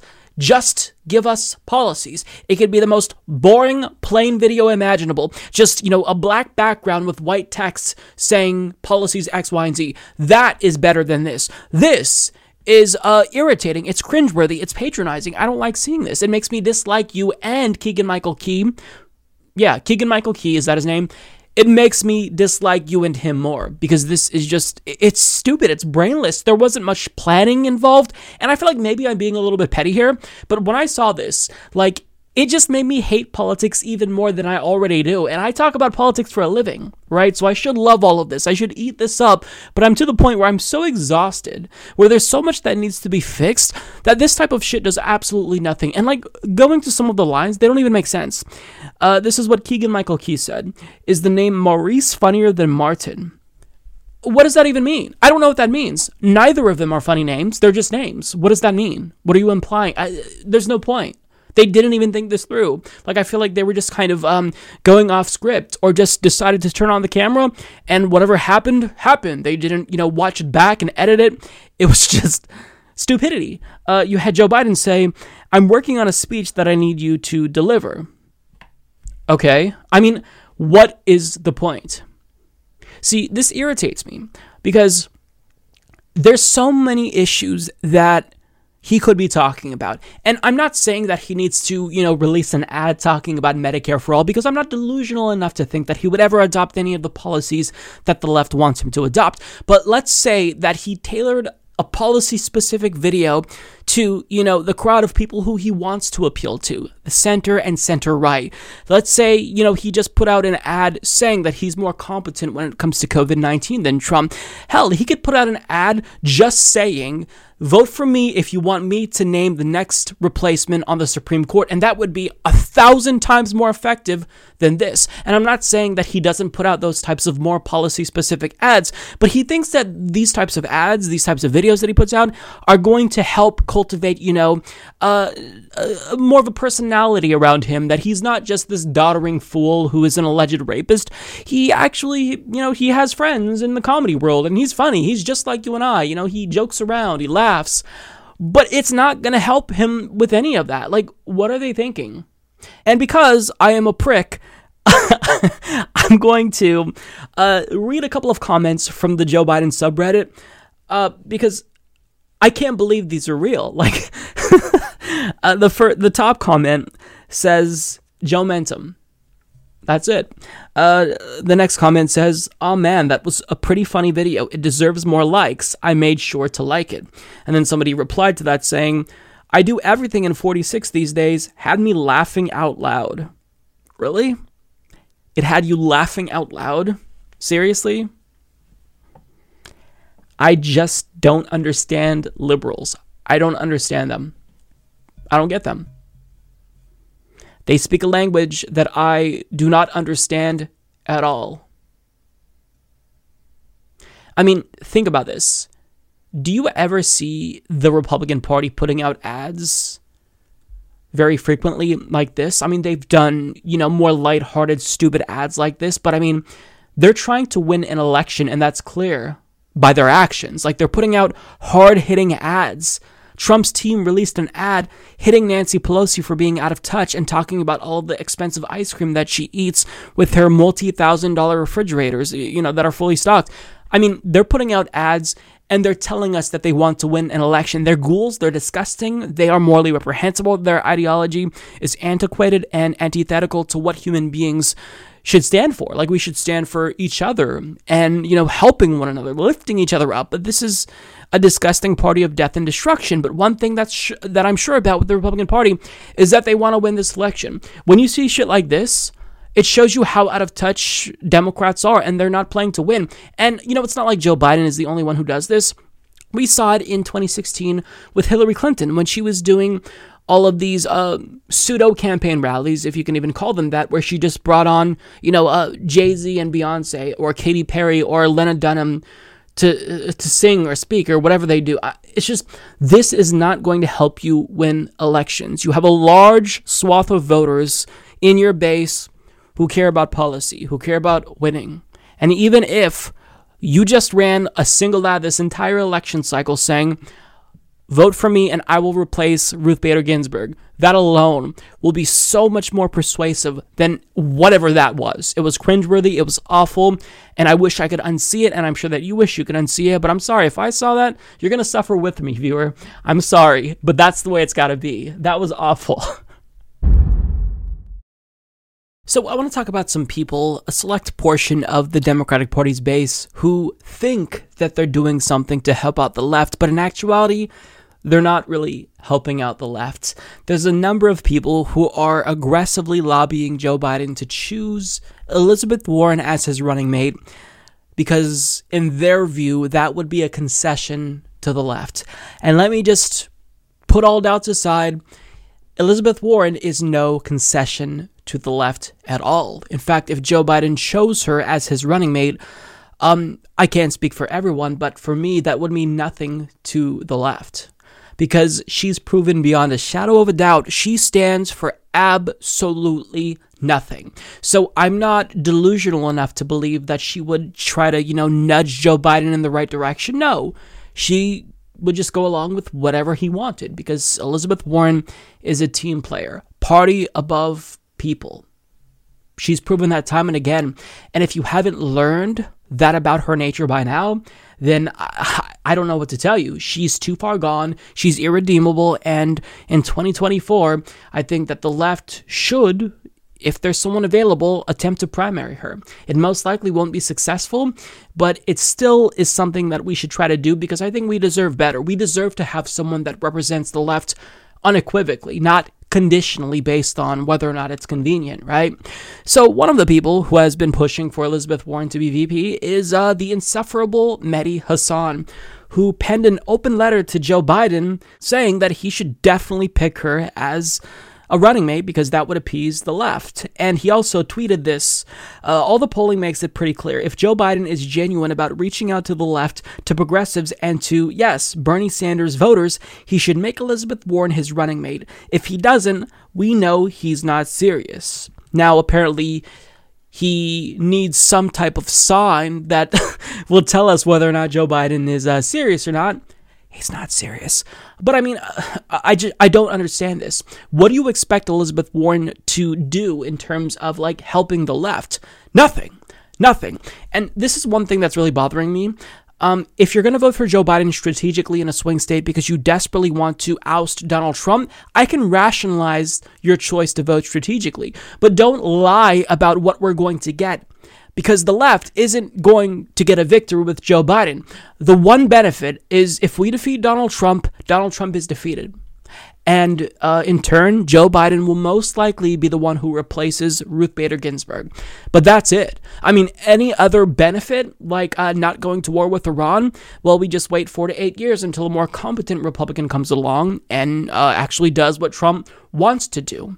Undoing all of Trump's disgusting executive orders, that'd be great temporarily, but we just know that, the next Republican is going to come along and undo all the progress that you've made, and then the next Democrat after that subsequently won't undo the harm caused by, the Republican Party. For example, Donald Trump moved the U.S. Embassy from Tel Aviv to Jerusalem, and Joe Biden says, I don't agree with this, although I wouldn't move it back. So, I mean, do you understand? We keep lurching further and further to the right, and until we get a true revolutionary who's going to undo some of the institutional mechanisms in some way that is leading us to our ruin, both economically and when it comes to the environment, then we're not going to get real change. So we have to be real about ourselves. If you're voting for Joe Biden, I respect that. If you want to defeat Donald Trump, that's fine. I want Donald Trump to be gone. because I don't want another 4 years of Donald Trump, but I'm not under this delusional idea in my mind that we're going to be able to put pressure on him. Of course that's not going to happen. He's not going to listen to us when he's in office, because if he was going to listen to us, don't you think he'd be listening to us right now when he needs our votes? So just keep that in mind. Like, we have to be realistic and temper our expectations. Defeating Trump is important, but let's not delude ourselves into thinking that we'll have any sway over Joe Biden whatsoever, because he's not going to listen to the left. He's going to listen to his donors in the same way that Obama and Clinton and any other corporate Democrat listens to their donors, right? And that's that. And, as Matt Leck put it, if Warren is the pick, it'll be for services rendered, not because it's a real concession to the left. Exactly. It's not a real concession to the left. And I don't think that Joe Biden would pick Elizabeth Warren. I just don't.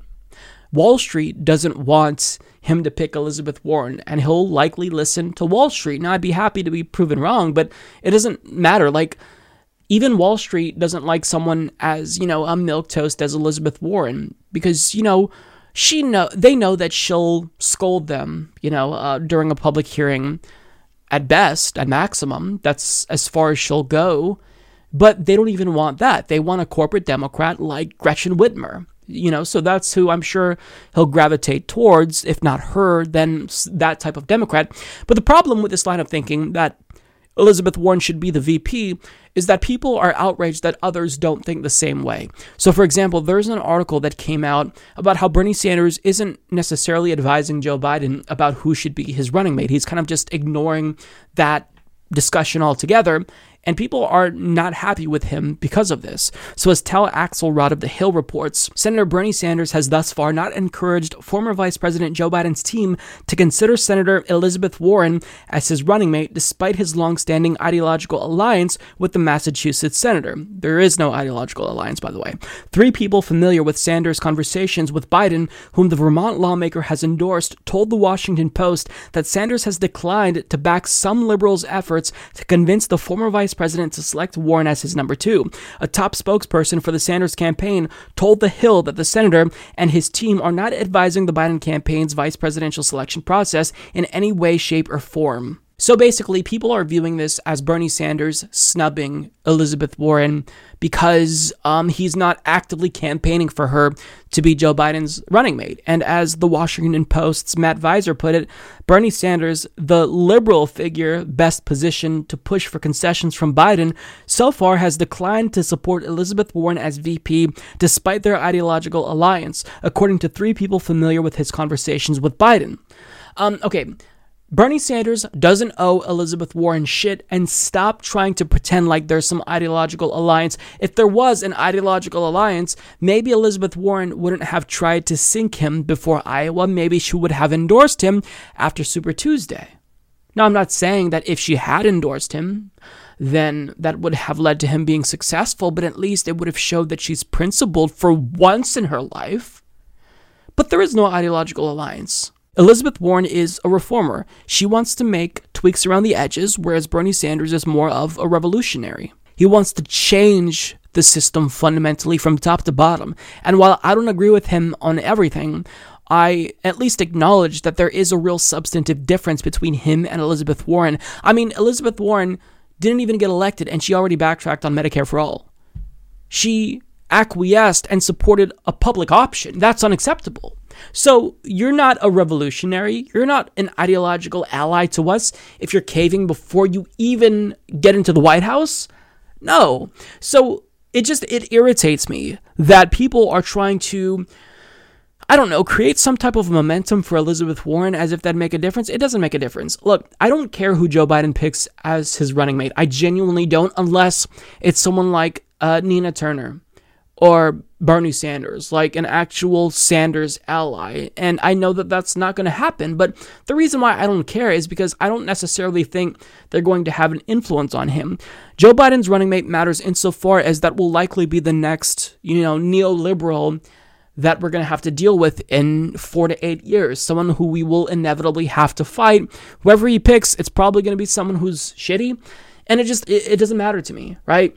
So let's not pretend like there's anything we can do if you consider yourself to be left-leaning to influence Joe Biden. Again, I want Donald Trump to lose. I'm not going to vote for Joe Biden, but just make the argument that is the relevant argument. The only benefit to Joe Biden assuming power and ousting Trump, at least temporarily, is to replace Ruth Bader Ginsburg. Like, in terms of getting any robust agenda passed into law, whatever he passes will mostly be done via executive order and undone by the next Republican administration.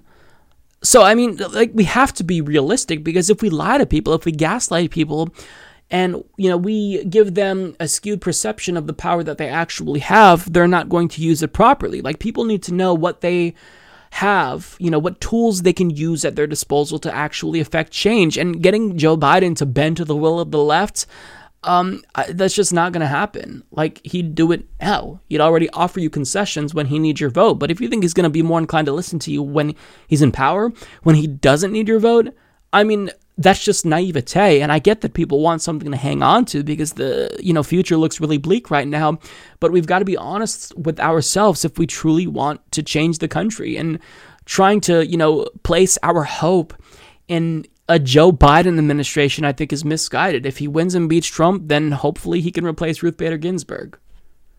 But that's really the best that we can get out of Joe Biden's administration. That's it. Period. So, this idea that Elizabeth Warren as VP would somehow fundamentally change what Joe Biden would bring us politically, it's delusional, and it's not going to happen. So if you are one of the individuals pushing for Elizabeth Warren to be VP, fine, whatever, like, that's fine.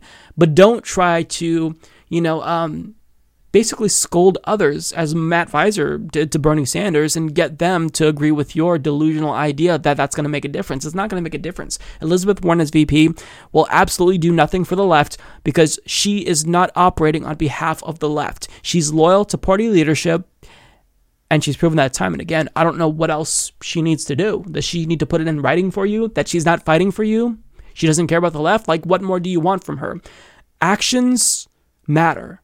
And her actions throughout the course of not just the 2020 primary, but the 2016 primary, show you beyond a shadow of a doubt that she has no spine. So it doesn't matter if she's the running mate. Joe Biden will still be Joe Biden, the pro-corporate neoliberal warmonger we've always known him as. And Elizabeth Warren as his running mate definitely is not going to change that. Stop fooling yourselves. So I'm going to blow your minds right now, because a lot of people don't know that previously I was a Democratic Party loyalist. I was one of the Kool-Aid drinkers. Like in 2014, I was part of that nerdy draft Warren campaign. And I've said this before, but a lot of people don't know that. But, I believed that not everyone, I was still critical of the Democratic Party and largely dissatisfied with Obama, but I did believe that overall, most Democrats wanted to do good. And to them, it wasn't just necessarily about getting power. And protecting the status quo. Like, I thought that people within the Democratic Party, like Elizabeth Warren, actually wanted to affect change. And that's why I wanted her to be president over Hillary Clinton. Because even when I was a Democratic Party Kool-Aid drinker, I at least acknowledged that the party was too right-leaning. And I thought that people like Elizabeth Warren had the courage to, take the party in a new direction. But looking at the 2020 Democratic Party primary, it's just almost unfathomable how different my perception is now, because this election really was mask off for Democrats, because they're proving that almost none of them believe in anything. I mean, you have a couple people who I think are actually left-leaning and want to affect change in the country, but overall, most Democrats are proving that they really don't stand for anything. It's party above people. They're going to be with their team. It doesn't matter how foolish and hypocritical they look. It's the Democratic Party. And if you don't love them and worship them, then, fuck you. I mean, I don't know what else to say. So let me just use Elizabeth Warren as an example, because she was someone who I respected so much. So back in 2018, when I was trying to put aside my feelings of disappointment in her after she refused to endorse Bernie Sanders in 2016, she said this about Brett Kavanaugh and Dr. Christine Blasey Ford. And when she said this at the time, I genuinely was foolish enough to believe her. Yesterday was an extraordinary day when a woman came forward to make heartfelt claims about something terrible that had happened to her. The man in question could stand up and behave as if he is entitled to this position and launch a political attack and simply declare that, no, it's not true. We have to acknowledge what's going on in our country is wrong, and it does not represent our values. What we should be celebrating is the fact that we are willing to fight back. We are willing to raise our voices. We are willing to say we will be heard in this country. So I loved what she said there. You know, Brett Kavanaugh seemed entitled to the position. I noticed that as well. You know, women will be heard in this country. Of course, that's something that is absolutely necessary. And she went a little bit further in a tweet saying, I still believe Dr. Christine Blasey Ford, this was a year later in 2019, and like the man who appointed him, Brett Kavanaugh should be impeached. So think about how strong her condemnation of Brett Kavanaugh is. The allegations brought forward by Dr. Christine Blasey Ford are so serious that she literally believes a sitting Supreme Court justice should be impeached. That is a very strong statement. And it's part of the reason why, even after I kind of saw that Elizabeth Warren didn't have as solid of a spine as I had previously thought, she still is willing to go a little bit further than other Democrats, at least rhetorically. But contrast that with what she's saying today. When it comes to arguably more serious allegations brought forward against Joe Biden by Tara Reade, with even more corroborating support than Dr. Christine Blasey Ford, well, she's no longer saying what she said. All that sentiment about believing women has gone out the window because, as Alexander Bolton of The Hill writes, Senator Elizabeth Warren told reporters late Monday that she found presumptive Democratic presidential nominee Joe Biden's denial of sexual assault allegations by a former Senate aide credible and convincing. I believe that everyone has a right to tell her story, to be listened to and treated with respect, Warren told reporters after she walked into the Capitol for a late afternoon vote. Quote, I saw the reports of what Miss Reade said. I saw the interview with Vice President Biden. I appreciate that the Vice President took a lot of questions, tough questions, and that he answered them directly and respectfully. The progressive senator also said the Vice President's answers were credible and convincing. Later, asked if she thinks an independent investigation into Reade's claims, something a couple other Democratic senators have endorsed, is needed, Warren said, I think what the Vice President has said is convincing, and I support him.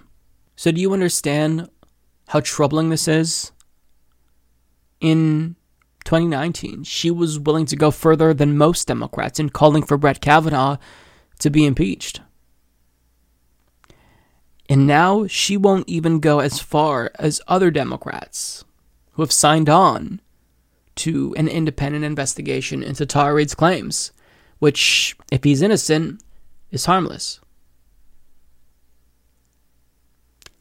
She stands for absolutely nothing.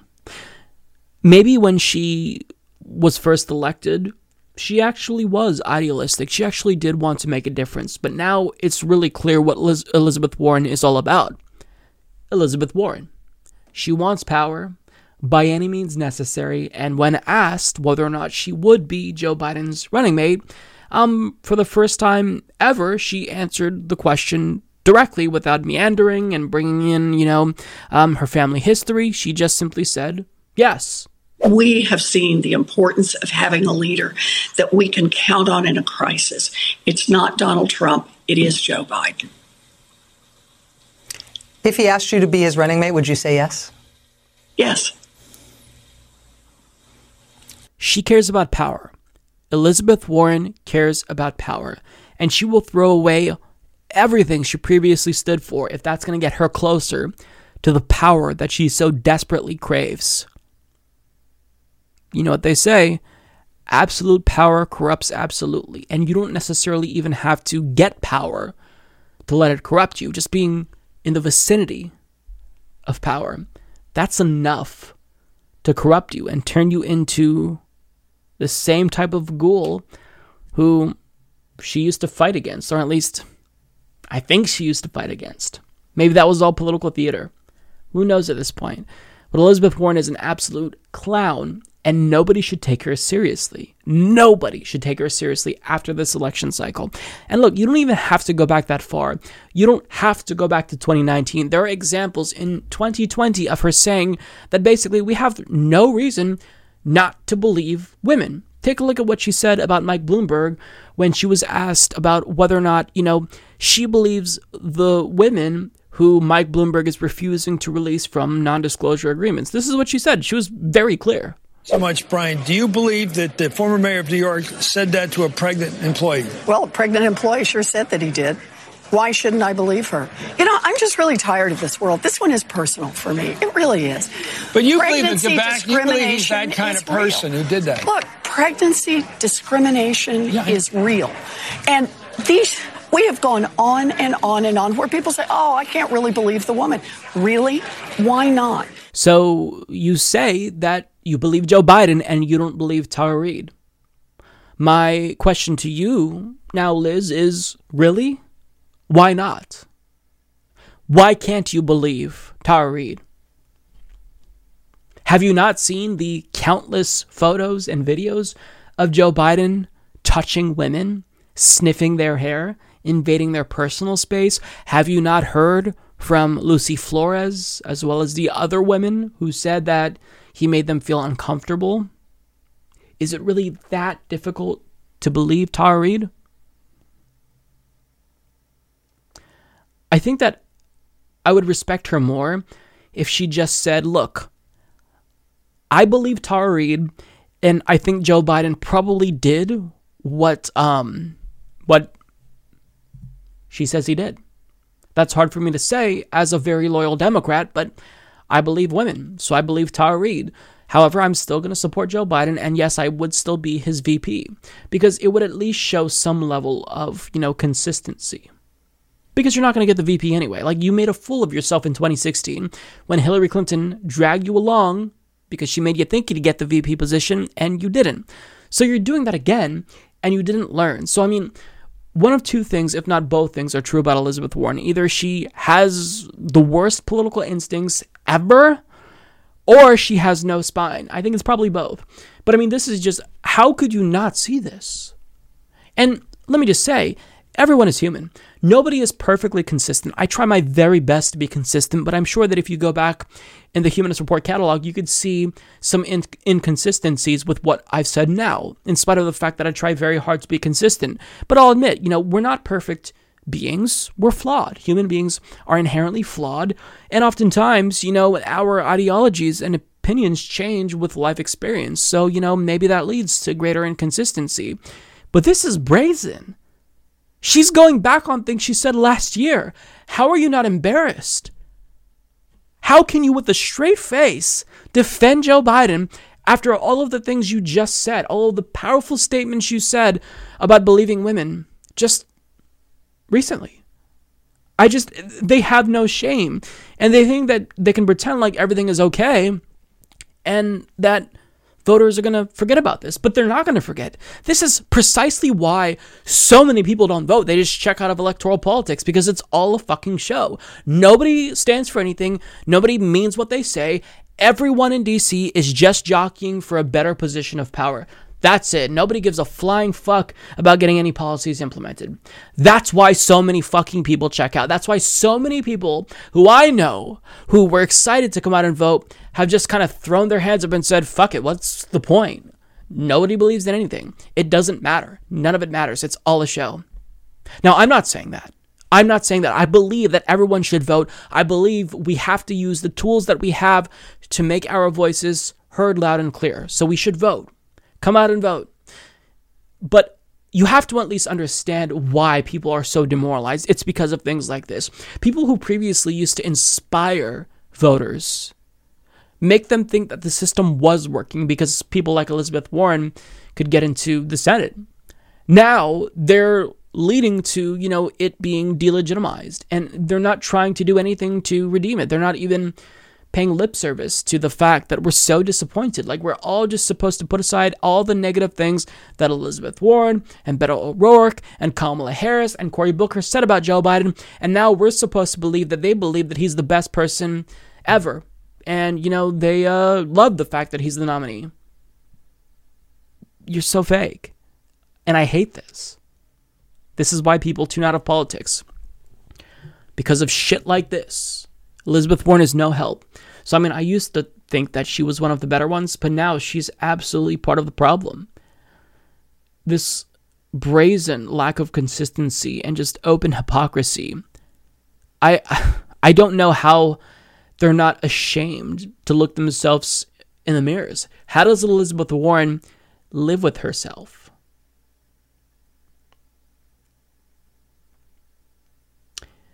And she said that Bernie's base was built on a foundation of hate.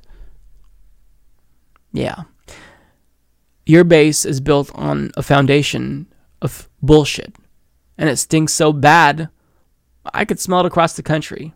You may be in D.C., but we know you stand for nothing. You're a phony, Elizabeth Warren. You're a hack. You put party above people. And you should really just stop, because you're embarrassing yourself. Hello, everyone. I am back with Joy Marie, otherwise known as Savage Joy. She's an activist. She hosts her own podcast on Real Progressives, and she is here to kind of reflect what we all just went through and what we're going through currently. Joy, welcome back to the program. Thank you so much for having me. These discussions are basically incredibly therapeutic to me, and based on what the audience says, they always love these because I think that it's okay if we admit that we don't always know the right words to say during tough times. We don't always have the answers. Sometimes we don't have direction, but if we just talk, I think that kind of goes a long way, and we just need a good conversation right now, because we all have been going through a lot. So I want to just tease a little something. Joy has a pretty big announcement about a project that she's working on. We're not going to reveal that until the very end, so you have to watch the entire video. No fast forwarding, okay? So watch that, and and I'm not preggers. Just as a heads up. I am not preggers. She maybe is pregnant. No, I'm just kidding. I'm too old. I'll be 41 in 2 weeks. I'm not even going there. Well, happy birthday in advance. Thank you. So I wanted to get your opinion because out of all the people I know who supports Bernie Sanders, nobody was more dedicated and invested than you. You literally sacrificed 5 weeks of your life to go to Iowa and knock on doors for Bernie Sanders. And this is tough. Like you just mentioned before we went on that you got your ballot. I know my ballot is sitting in my mailbox. I haven't even checked yet because I don't want to. So let's just check in. How are you doing? I'm pretty heartbroken still. It's I would say it's 2016 all over again, but it's not. It's worse because it's like the second time. So there's kind of this PTSD of sorts with this, the death of democracy again.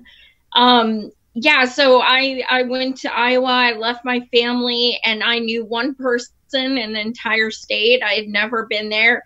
And I went for 5 weeks and, knocked on hundreds of doors and ice and snow and -4 degrees and, just made thousands of phone calls. I was there caucus night and everything helping. And I was so envious of everyone who was getting to vote, caucus, but, to vote.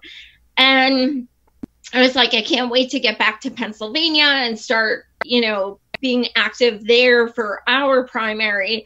And I came back, they made me victory captain, and so I was going to be training people, things like that, on how to do phone banking and such. Unfortunately, a connection I have in the campaign let me know the Sunday before Bernie dropped that he was going to be dropping. And it was devastating because, I still had scheduled trainings the next 3 days. And I am extremely dedicated, and they were like, why can't you do it? And I was like, I'm just not feeling like I can convince people to vote for him right now and stuff like that. And I still haven't watched the video where Bernie dropped. I can't, I don't want to see it. All I know is he dropped. That's all I want to know. That's all I care about.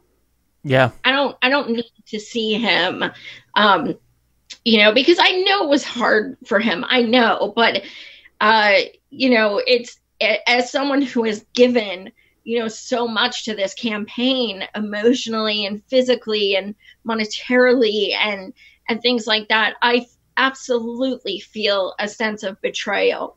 Did I expect him to take it to convention again? You're damn right I did. COVID fucked everything.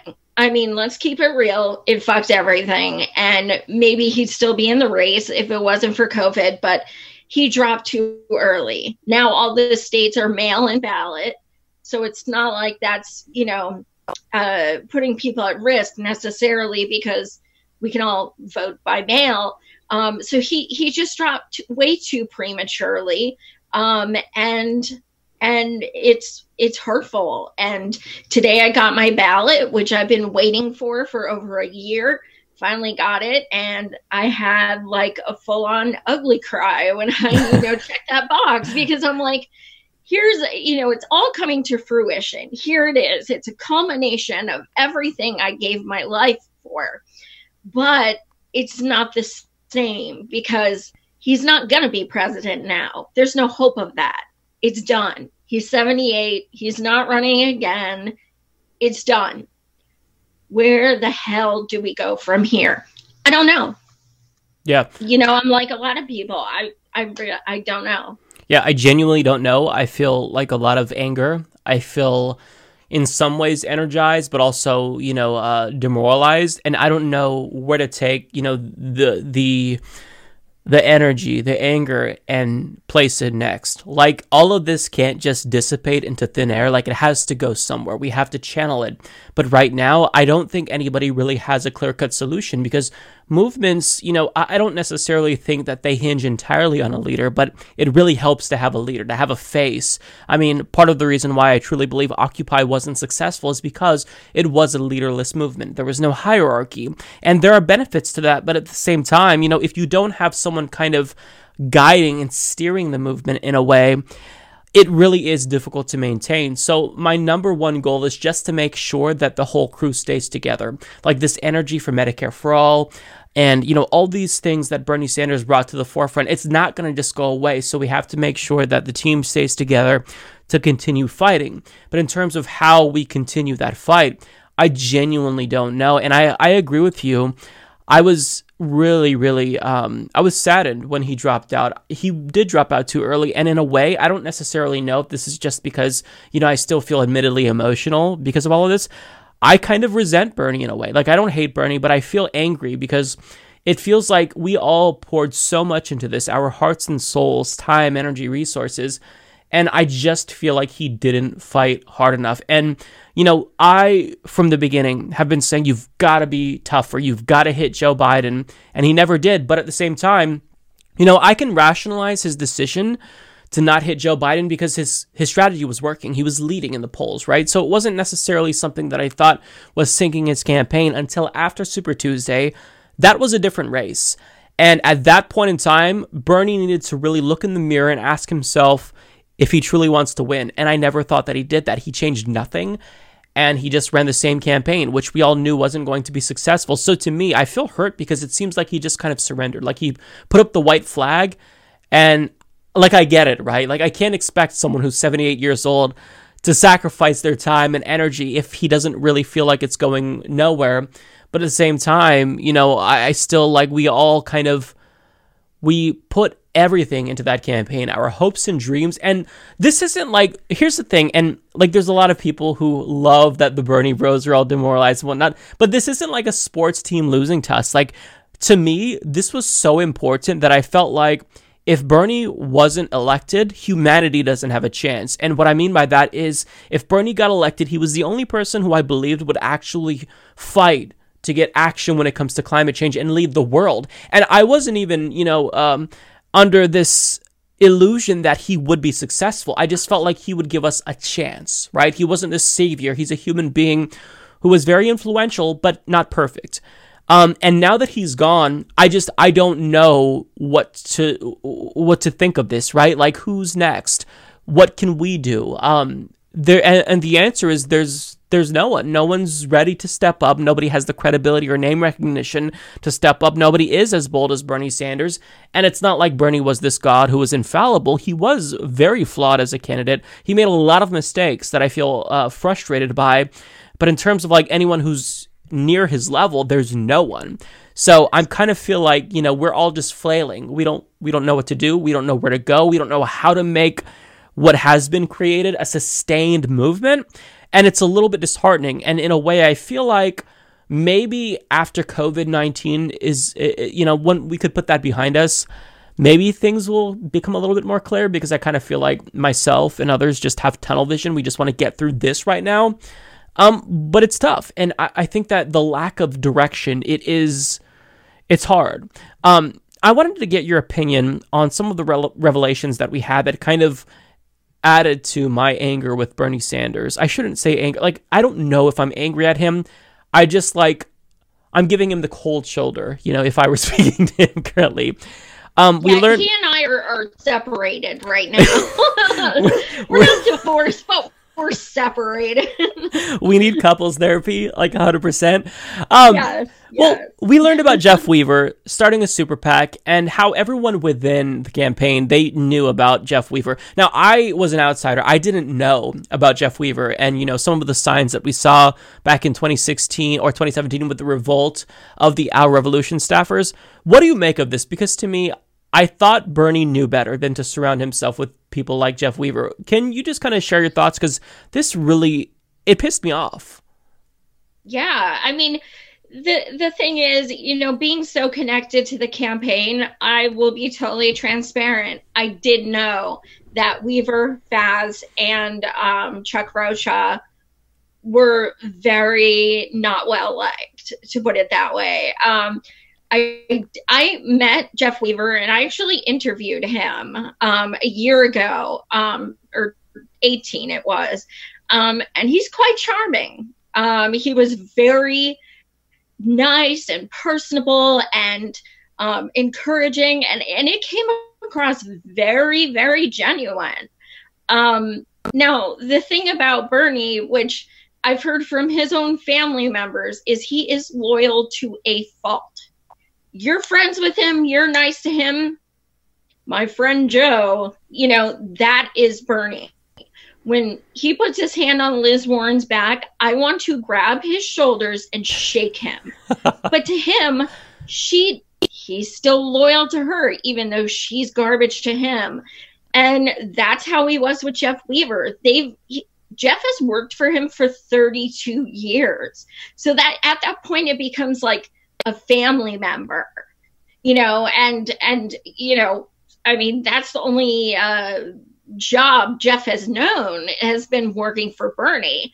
And I think Bernie had that sense of obligation in a way.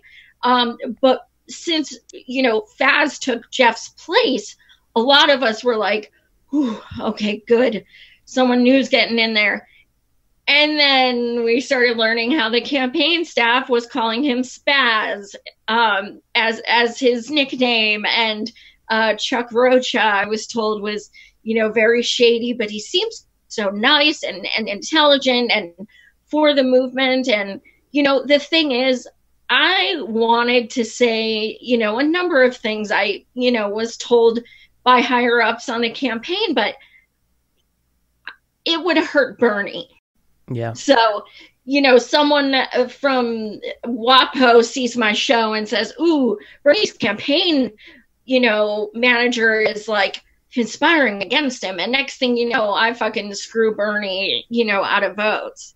So I didn't want to go there, but I was apprehensive, and it was a frustration by a lot of people on the campaign. Yeah, so it's difficult. I am not surprised in the least that they created this PAC. Nobody is. No one. That's interesting. That's so interesting. And, like you said, he's loyal to a fault, and I think that that's admirable, but it's not admirable when it reaches a point where it's literally harmful. It goes back to the Joe Biden is my friend thing.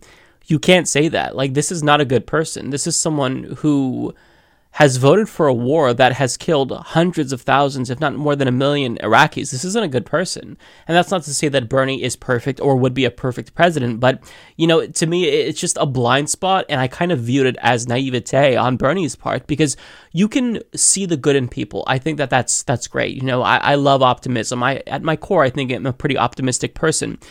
But at some point, that instinct, that mechanism that, tells you to kind of be skeptical, it's got to kick in. And I feel like it never kicked in for Bernie Sanders. And we just saw, what was it, last week? He did a live stream with Elizabeth Warren. I mean, how can you, she just said that your campaign was built on a foundation of hate. I'm paraphrasing, but like attacking all of Bernie Sanders supporters. Like, to me, that is unforgivable. Like, you know what this movement is about. Bernie's just a vessel. I want policies. Give me policies and I'll shut up and go away. Give me Medicare for all and the wars. These are like very simple things that we want. So to say that that's motivated by a foundation of hate, he should have called her out publicly for this. Some things are just beyond the pale, and what she did to try to sink him, that's not what friends do. That's not what friends do, if you're genuinely a friend. Like, the way that Joe Biden treated him, Joe Biden's characters were finding out about the sexual assault allegations. At some point, you've got to reevaluate who you're friends with and realize if they're kind of bringing you down. And I just feel like Bernie never did that. And I don't want people to think I'm against Bernie and I'm just dogging on Bernie, but I do think that if we want to be successful at anything going forward, we have to be introspective and we have to ask these tough questions, because Bernie is not a cult leader. And I think that the mainstream media is surprised how, we are able to criticize him so easily after they called us a cult for 2 years or 4 years. But I mean, I want to be successful and I want the policies that I advocate for to be codified into law one day. So we have to kind of look ourselves in the mirror and ask, where did we go wrong? And this is kind of what I wanted to pick your brain about, because I think that there's a lot of things that Bernie could have done better. But at the same time, I think that there are also things that are kind of outside of our control. I don't think there's anything that he could have done to rein in the media bias. He could have maybe called it out more. I don't know that that would have helped. But just within the realm of things that we can control, what do you think, if you were advising Bernie, you would have told him to do? And just in your opinion, this is loaded, you might not have an answer. What do you think is the number one thing that led to his demise? I kind of have a theory, but I want to hear what you have to say so we can compare notes. Two things I think which led to us losing votes are A, Joe Biden's my friend, and B, yes, I believe he can win against Trump. Yeah. Never say that about your opponent. First of all, it's not true.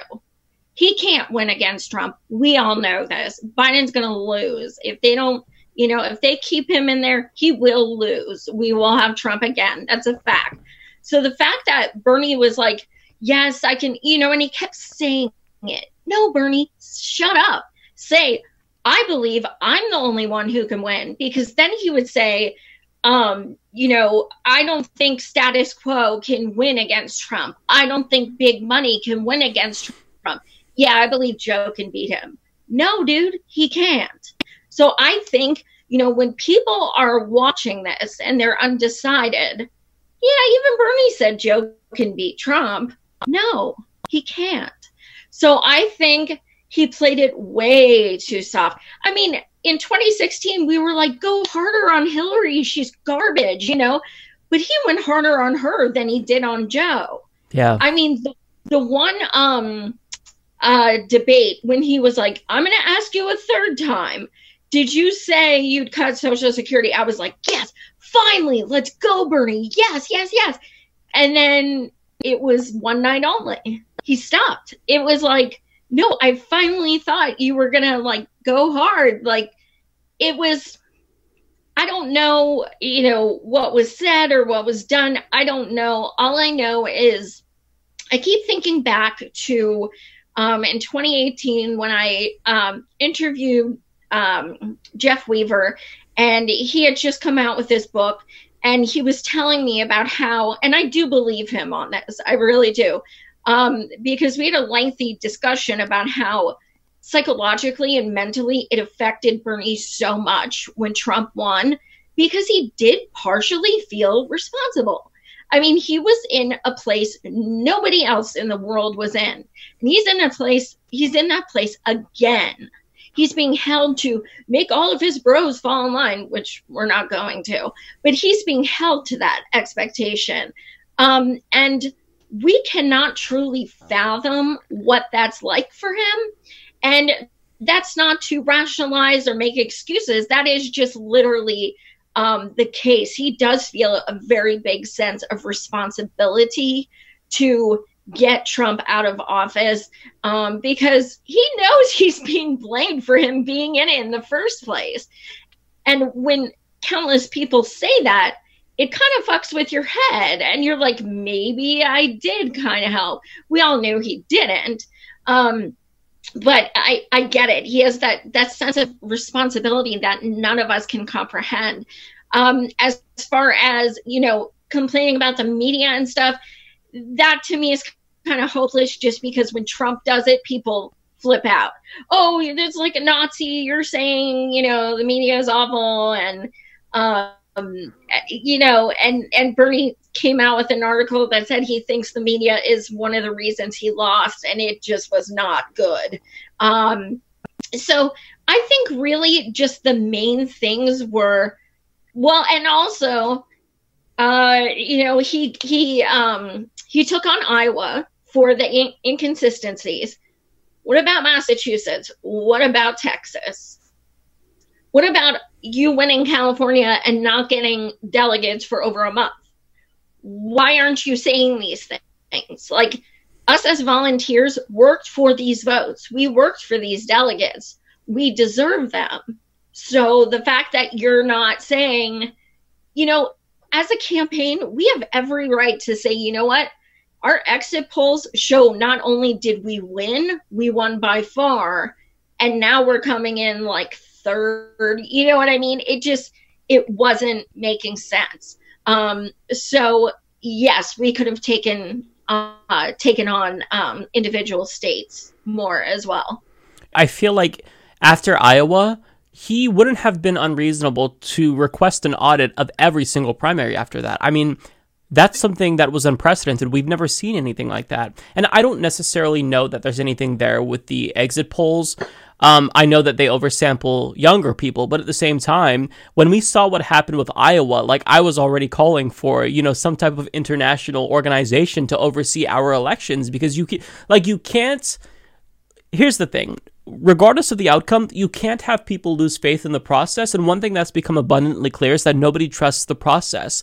You can't have a democracy if people don't trust the process, because then, they don't actually feel like their votes mean anything. And when people check out of democracy, democracy dies. And I'm not saying that to be hyperbolic. I'm saying, like, comparatively speaking, in these types of countries, mostly younger democracies, when people check out and stop voting, they end up dying, or they slide into illiberalism or authoritarianism. So, I mean, the people who claim to care about democracy, they're not taking this seriously. Even just the fact that we have 100 million people that don't vote, that is a huge, huge red flag. It doesn't bode well for, the long-term strength of our democracy, and nobody's taking it seriously. So, one thing to me, and I'm not 100% sure that this is like the smoking gun, the one thing that led to Bernie losing. And I think that he could have made some adjustments afterwards. But I think that after South Carolina, Obama getting everyone to kind of coalesce around Joe Biden, that really did have a substantial effect.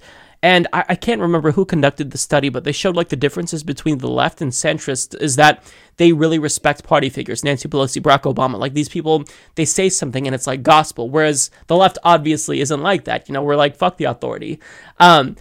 So when Obama got everyone to coalesce, like when everyone kind of dropped out behind the scenes, we all knew it was Obama and endorsed, you know, Joe Biden. That was huge. It changed the entire dynamic of the race. And I think that largely that is one of the biggest things that led to Bernie's loss. I can't say, like, it's too soon to say that's definitely what did it, but it was one of the factors, unquestionably. I agree. Yeah. If all those people stayed in, vote would have kept being split. I mean, that is absolutely the number one reason. Mathematically, 100%. It's as soon as they dropped out, that's when, okay, you have two candidates. That's it. You know, before you had 6. Well, they go different ways. Well, now you have 2.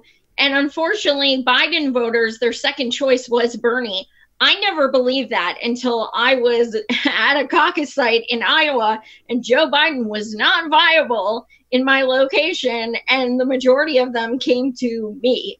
That's in my section, which was insane. I'm like, they're so different. Yeah, they're both like old white dudes, but like they couldn't be more different. Yeah, it was crazy. So being given, you know, people have Obama nostalgia. That's what it comes down to. They want Obama number 3. Oh, we miss him so much. Oh my God, handsome, well-spoken. And they ignore, you know, all the horrible things he's done. And Joe is just kind of like an extension of going back to normal, which anyone with a brain knows that for people of color and you know, women and LGBTQ, like going back to normal is not good. So, you know, it's a lot of it is privilege, a lot of it. Like, I don't care about, you know, policy. Joe Biden has no policy. Right. What does he stand for? I don't fucking know. I have no idea. No phone bankers. What are you going to do? Call someone and then they're like, what do you say about, how's he feel about healthcare? He doesn't like Medicare for all. Like that's all. What does he support? And also, how do you phone bank and answer like, what about Tara Reade? What about the Iraq War? Like how, that's why I want them to call me so bad, like so bad. I'm like, please call me. Cause I would probably make them cry, but it would kind of be worth it. It would. Yeah, it would. I think we're pretty fucked, to be honest, but not that I support them just doing a switcheroo and putting in like an idiot like Cuomo who hasn't done a single event or gotten a single, you know, delegate, because that is also the epitome of undemocratic. But Joey himself even said the VP I pick needs to be ready to step up immediately. Why? It's like he knows they're going to pull the 25th Amendment on him. And he's sending Jill out for him, things like that. I think he knows. I really do. I think he knows, like, he cannot, you know, cognitively deal with anything. Yeah. I mean, to me, my feelings are kind of all over the place on that because it's like, to my core, I have to be consistent. And if Joe Biden got more votes, all right, you know, no matter how he got those votes, he gets to be the nominee. That's just fair is fair, right? I mean, I was very angry when we were leading and there was all this talk of Bernie Sanders having it stolen away from him at the convention with superdelegates. Liz Warren even said that she would be open to this, right? So I think that if you get the most votes, that's fine. That being said, I'm not going to shed a tear for Joe Biden if there is a switcheroo that happens at the convention. I don't think that will happen. I'm not going to shed a tear for him because he was advocating the same thing. I mean, I keep pointing to an article on my show about how Joe Biden says that if somebody gets a plurality, Bernie Sanders, but not a majority, he will aggressively compete for the nomination at the convention, which means he was willing to resort to a contested convention. So, I mean, you're the one who asked for this. You said that, you know, contested convention is A-okay if it's to stop Bernie. So now you reap what you sow. You're kind of a horrible candidate, you know? And there's the Tara Reade allegation. Sorry, I believe her. Anyone who doesn't is, I think, fooling themselves.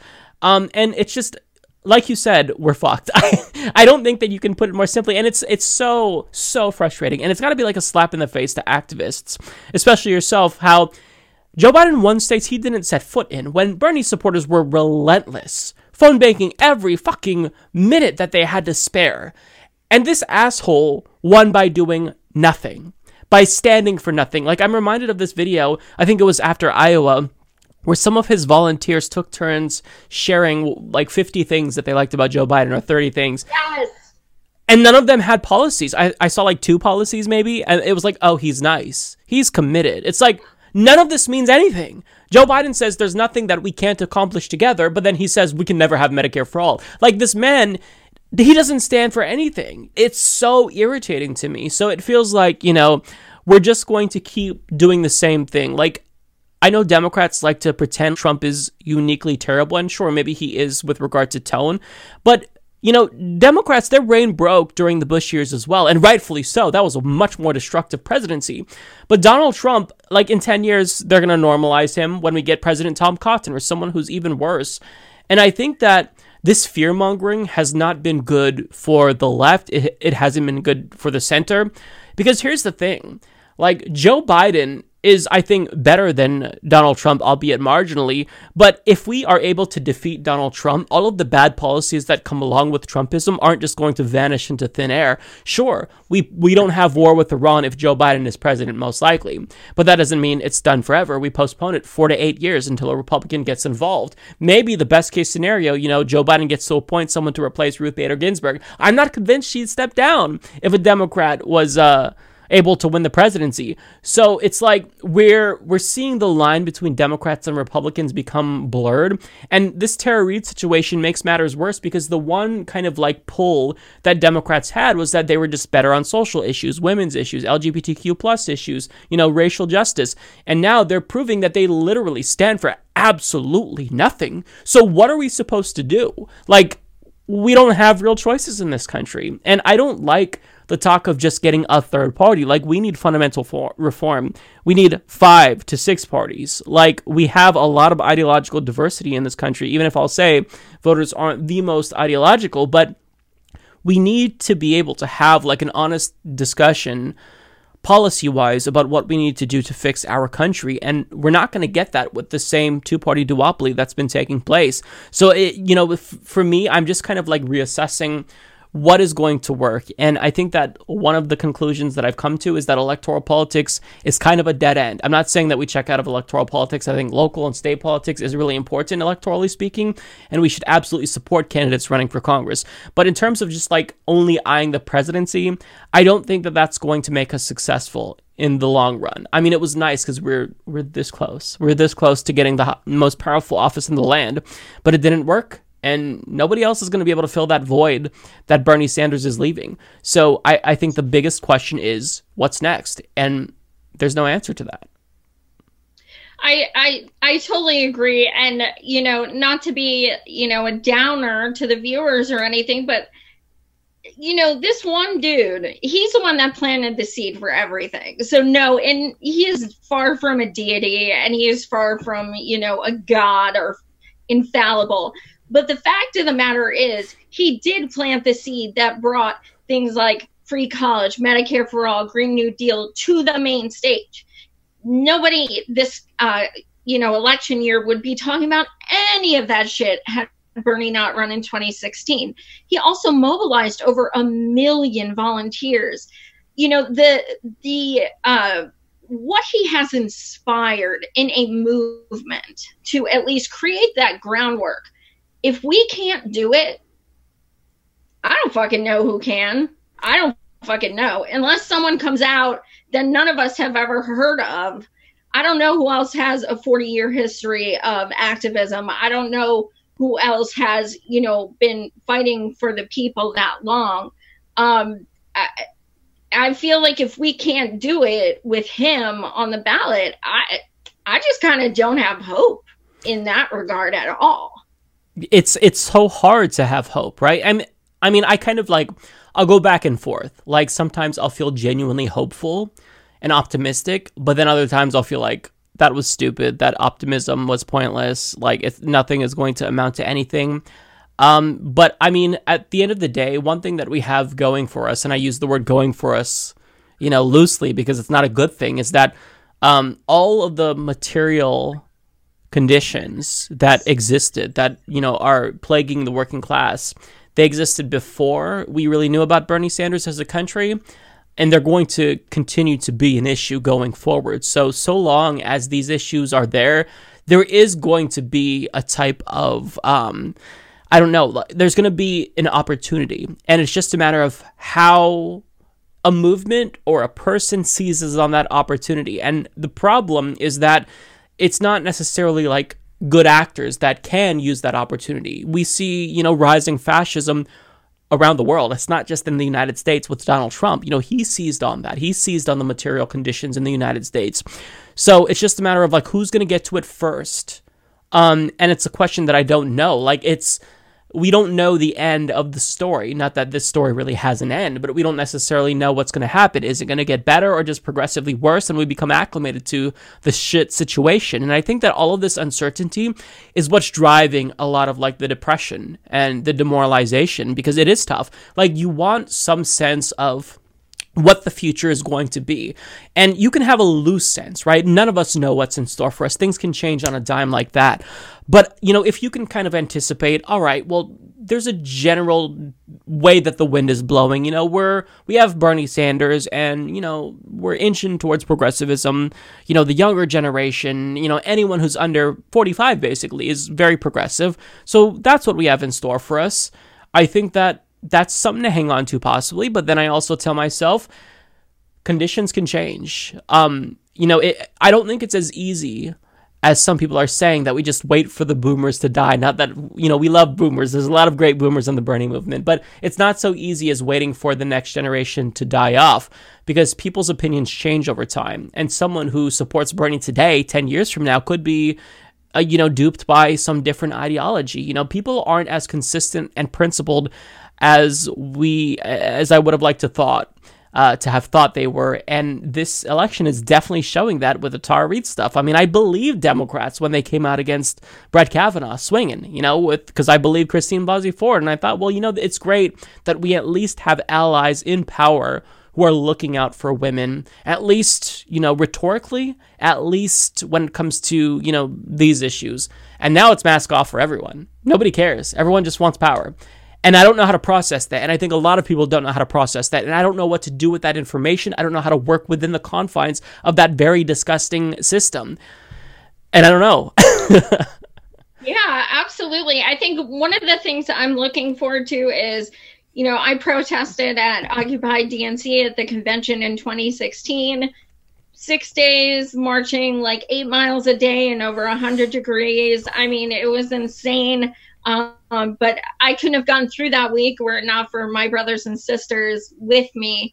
So I will be doing that again. I already have my place booked in Milwaukee, so I'll be flying out from Pennsylvania.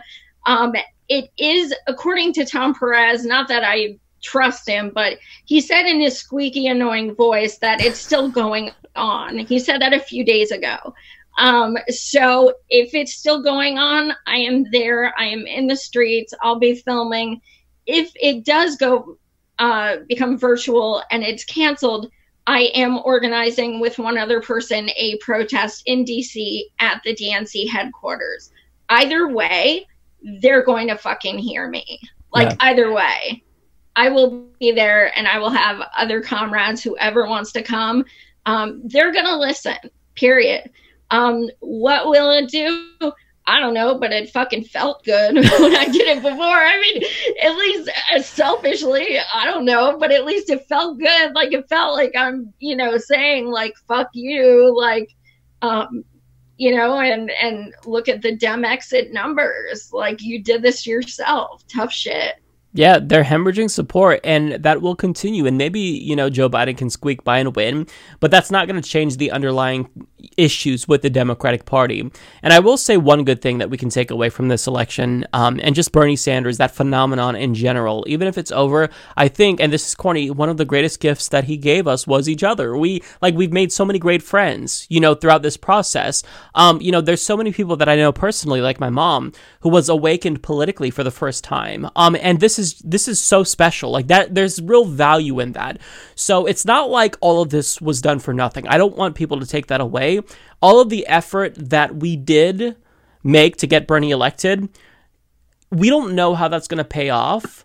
But even if, in your life, you just convinced one extra person, that is huge. That is huge because it takes all of us at an individual level to, have an effect on the macro level, So that's what I will say. Is there anything, before we get to your special announcement, that you wanted to talk about? Because we could basically talk for days and not run out of things to say. But is there anything that you kind of had that you wanted to bring up on cam?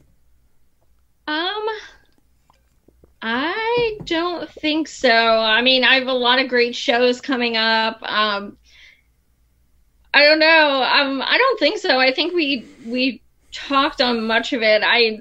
When I post these things about Bernie, some people get very defensive, and I have to clarify a lot. Look, I love him. I will always love him, but he's pissing me off. It's that simple.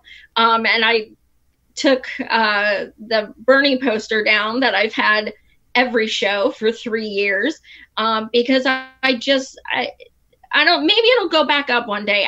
I don't know, but my audience was kind of upset, that I did. And I'm like, look, I'm going through grieving period here. When I look at that, I see pain right now. Yeah. I don't need to look at it. So, I think a lot of people are grieving a different way. I'm glad I got to vote today, but it's still kind of, sore. And I think we're all dealing with that, despair and depression and hopelessness in our own way. And I'm just looking forward to being an activist again, because you can't be one right now. Unfortunately, armchair activism is not my thing. I want to get back out on the Capitol steps and stuff like that. So the forced agoraphobia is not really my thing. I'm looking forward to just getting back out there. Yeah, I totally get that. And as someone with actual agoraphobia, I literally have agoraphobia, this is even too much for me, right? Because I didn't know that. Yeah. Aww. I have agoraphobia. I've made some progress over the course of the last couple of years, but I mean, with anything, you kind of backslide. But this is even a bit much to me because there is a greater sense of being confined. And even though that's comforting to me in a way, it's still really uneasy, right? Because if I want to go, get a bean and cheese burrito from Taco Bell, I don't want to have to get on the mask, get hand sanitizer. It's a lot. It's a lot. And that's totally a first world problem, right? I could be way worse off, but it is a scary time in general. My best friend, she has COVID. She's a healthcare worker. My niece is in healthcare, and I'm terribly worried about her. So I just want everyone to be able to move past COVID. And I think that once we do get past this, and we will get past this, I think then we can kind of figure out what to do next. And I will say to people who are feeling depressed, because it's certainly not just us, there's nothing that we can say that is going to make you feel better, but hopefully it's comforting to know that you're not experiencing this alone. There's a lot of people online who need people to talk to, who, will text with you and call with you. And even if that doesn't necessarily seem like it's something you want, trust me, it does really help. Just talking to someone about things, it's important. See, one of the things that irritates me is, whenever these types of issues pop up and we discuss mental health nationally, as a country, it's always, seek help, get a therapist. A lot of people don't have money for that or insurance. So we have to make do with what we've got. And, talking to people with the same types of issues who are going through the same thing, a lot of us are experiencing this right now. It really does help. So I will leave people with that. We don't want anyone to come away, feeling like there's no hope. It feels like that now, But there have been times where we felt like this before, and we felt hopeful again, like the world keeps turning, the sun will rise again. But right now, it's all darkness. And it sucks. It seems like there's no light at the end of the tunnel. But I genuinely believe, as I said, to my core, I am an optimist. I believe things will get better. And that's deep within. Like, you have to really dig to find that belief in me. But I know it's there. And I know that things will get better. It's not going to be perfect. We're not going to live in a utopia. But, better than now. Because how could it possibly, well, I shouldn't say how could it get worse. But yeah, I think things are good. I'm not going to jinx it. Knock on wood. But I think, the thing is, I get so down sometimes, and then I think, it's kind of trite, but at the end of the day, I do not want Neera Tanden and Alyssa Milano giving each other cheers with mimosas that I'm crying in the corner. So fuck that. They're not going to see me continually down, because that's what they want. And it's trite, but it's freaking true. They relish in us being sad. Oh, Bernie dropped. They don't get it. It's not, in their conceptually, they're just too immature. But so fuck it, Yeah. Be down and out. We're allowed to be down, but get back up. Exactly. If anything, be more annoying, be a bigger thorn in the sides of the establishment. Give these fuckers hell, because they've given it to us. And yeah, I think that's such a great thing to point out. Don't be down, because that's exactly what they want. And they've won. But I mean, the fact that we almost won is kind of astonishing, because this is a grassroots movement, and we took on a capitalist machine, a global capitalist leader. That's kind of fucking insane if you think about what we went up against. And we almost won, right? We didn't, but it's still remarkable. So there is a there. We just gotta harness it and try to move on. So I will say that you have a very special announcement about the next project that you're working on. I got spoilers, and I love it. I'm so excited. Take it away, Joy. I had to tell someone, anyone who watches my show knows, I don't keep things inside, really. But so when people come to me and they're like, yo, breaking, but you can't tell anyone, I'm like, ah. So yeah. So I've been working on this for almost a month, and I'm gonna explode. But so myself and Peter Douche / Nate Sliver / Pat the Burner, Pat Coate, all one person, and I are writing his next our next parody, which is on the Resistance. Trademark. So it's all about Karenisms and, just the hypocrisy, and we hate Bernie bros, and all of those things. And we are just having so much fun writing it. We have given ourselves a due date of June 30th. And we will be doing pre-orders sometime around there. And the reason we're trying to write it so quickly, well, first of all, the resistors on Twitter are kind of helping us write it themselves, to be quite honest. Yep. But the reason we set that date for next month is because we hope to have them edited and printed by the time we go to convention, so we can, sign them for people and stuff there. Pat's last book, the Peter Douche book, was a huge success. So one day I was like, I'm so fucking depressed. Write a book with me. And he's like, really? I was like, yes. And he's like, okay. I was like, yay. So we've just been having a blast with it. And I'm so happy that I finally got to say something, because I haven't even told my organization that my show is on. Literally nobody knows except my husband and you and Peter Douche. That's incredible. But I will say that all of our favorite characters are going to be in it. All of our favorite shit libs make at least a small appearance. And all I'll say is some of our favorite burners will make an appearance too.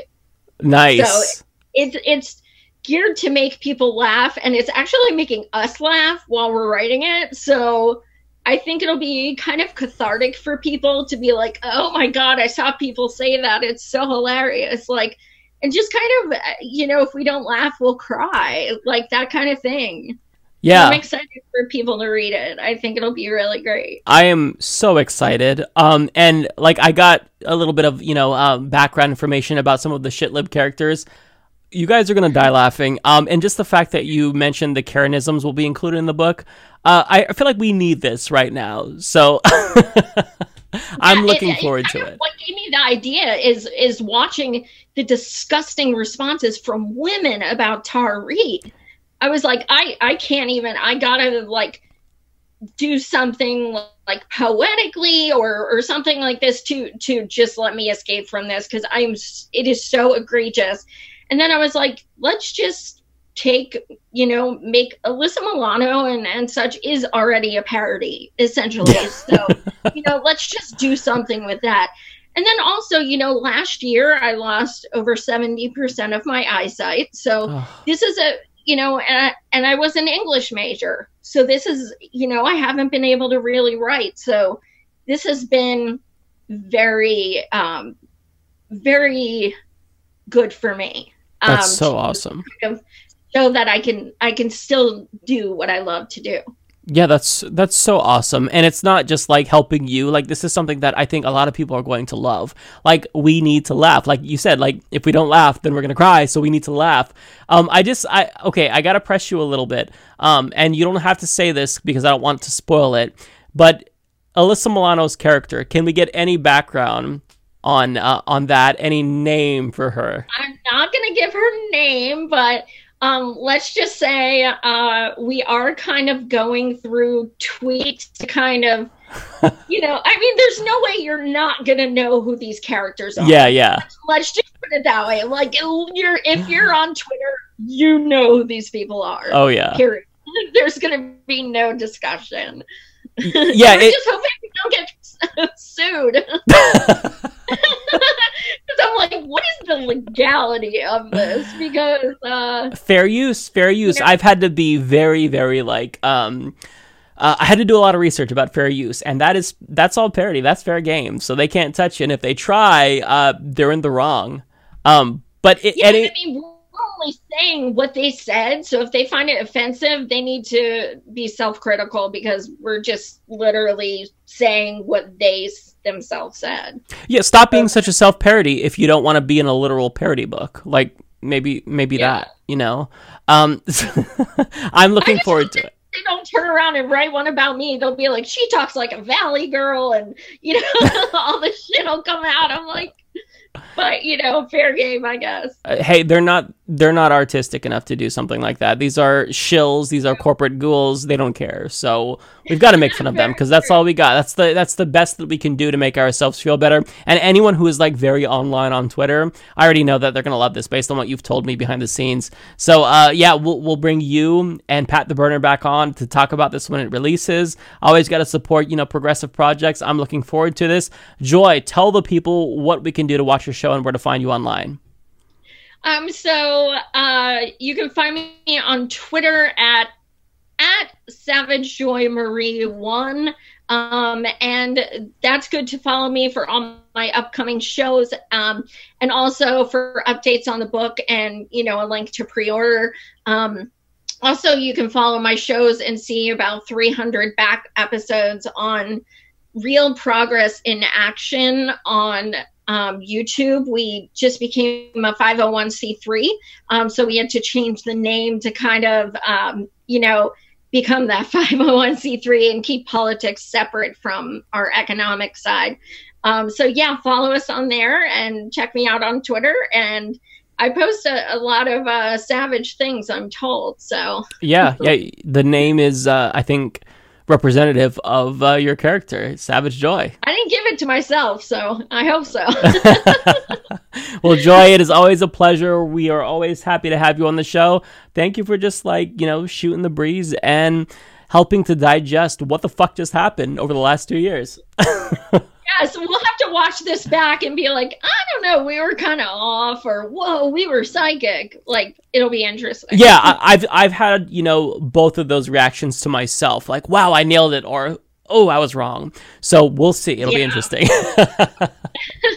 All right. Well, thank you so much for having me on. I love you. I adore you to pieces. Oh, same. Absolutely. It's always fun to talk shit with you. Hello, everyone. I am here with Howie Hawkins. He is the co-founder of the National Green Party in the United States, and he's currently seeking the nomination of the Green Party. He just announced that his running mate will be Angela Walker, and there's a lot happening with his campaign. Howie, thank you so much for coming on the program. Well, thanks for having me. Is it okay if I call you Howie? Everybody does. Okay, that's easy. It's the only primary I lost in the Green Party primary is somebody put Howard on the ballot. And that reminded only time I got called Howard was when I was a kid. So everybody calls me Howie. That's fine. Yeah, see, same is kind of true for me. I go by Mike. And when people call me Michael, like online and whatnot, like my family calls me Michael, but when I see someone online call me Michael, it feels really weird. So it's like, don't do that. So I thought I'd ask beforehand. So thank you so much for coming on the program. It's not often that we get a presidential contender on, but I just kind of wanted you to be able to explain what your campaign is about, because my audience, if you're not aware or familiar with them, they are largely supportive of Bernie Sanders, or were, and judging from the response that I've seen, there's a lot of people that feel very disappointed, very demoralized, and I've seen, a sentiment that, many of them want to check out of electoral politics altogether. So what is your message to these individuals who feel like all hope is lost, there's nothing we can do? What do you say to these types of people? Well, I think Bernie showed there's a lot of support for the progressive reforms he talked about. And some people say he created that. I think he just gave voice to a lot of sentiment that was already there, like Medicare for all. You can check the polling. They used to call it national health insurance, going back to Truman. And it's always polled more favorably than those opposed, usually in a substantial majority, occasionally a plurality. So he gave voice. And particularly at a time when, healthcare is becoming harder and harder to access. And the same thing with inequality. We've had 45 years of stagnant wages, housing and healthcare, and college for the kids have gone through the roof. And so people are retiring with no savings. Some of them are still paying student loans. I know a woman who comes out of the civil rights movement, name's Coley Clark. She was Medgarev's assistant, active in the Student Nonviolent Coordinating Committee, went north with King to Chicago. She finally got into college in the 80s. She's on Social Security now, and they're garnishing her Social Security checks to pay student loans.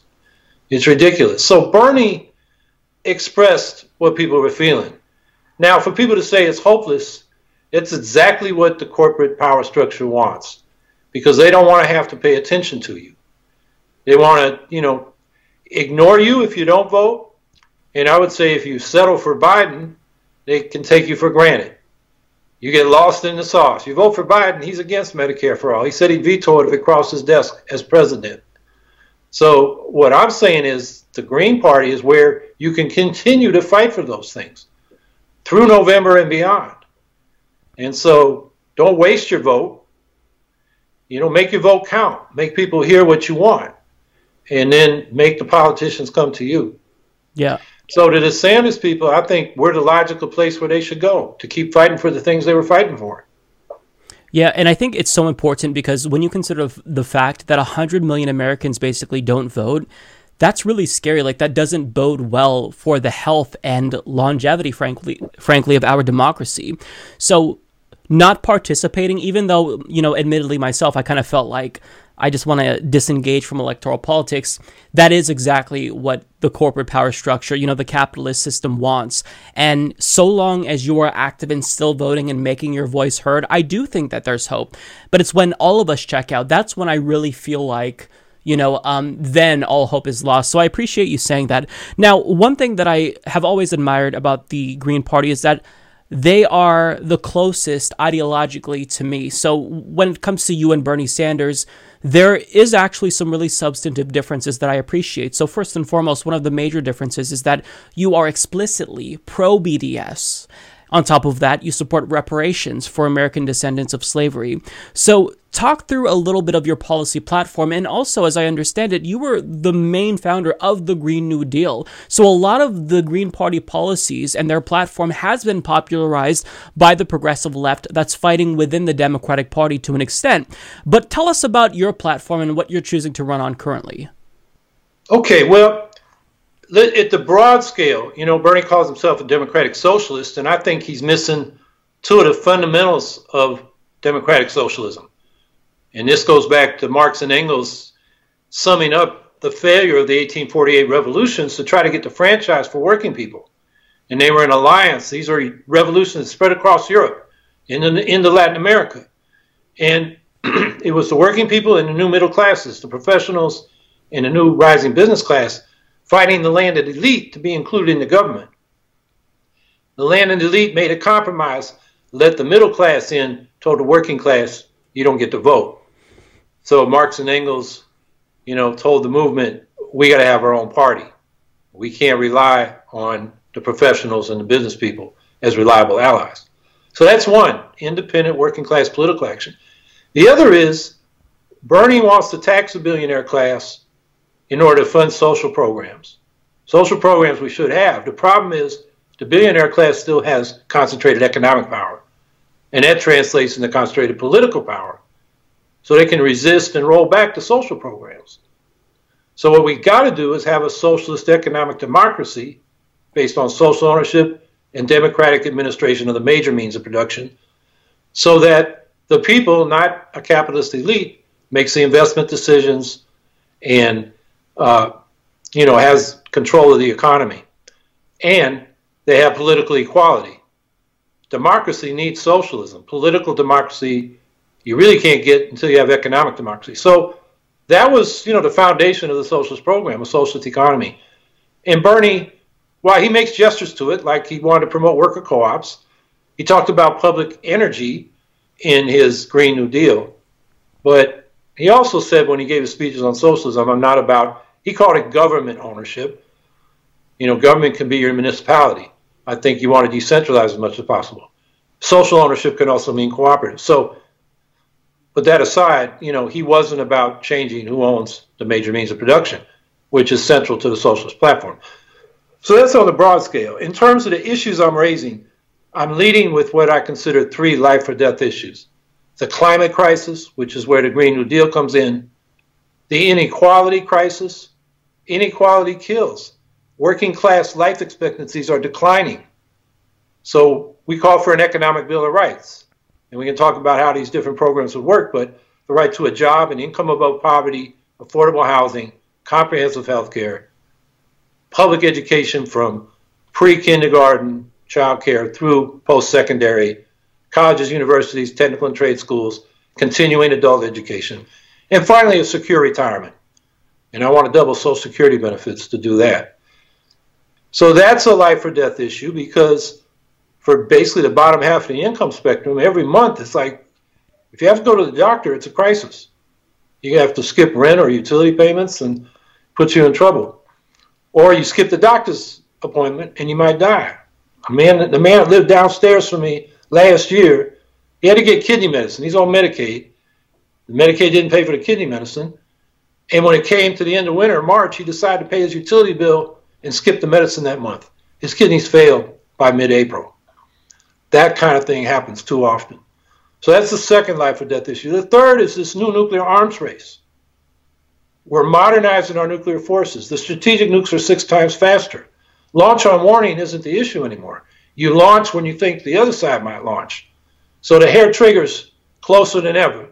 We got tactical nukes in conventional forces with the military doctrine that we can escalate to de-escalate.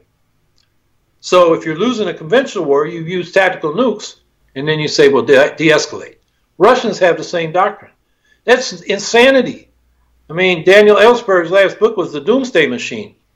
And the point was that, and he used to be a nuclear war planner before he was a Vietnam War planner, he said, once the nukes start flying, it's basically automated. They're all going, and we're dead. So we need to, and this is a major part of my program, deep cuts in military spending. I'm saying 75%. Get out of these 7 official wars we're involved in. Get out of special operations in over 100 countries. Start bringing our troops home. And then take some nuclear disarmament initiatives. Pledge no first use. Disarm to a minimum credible deterrent.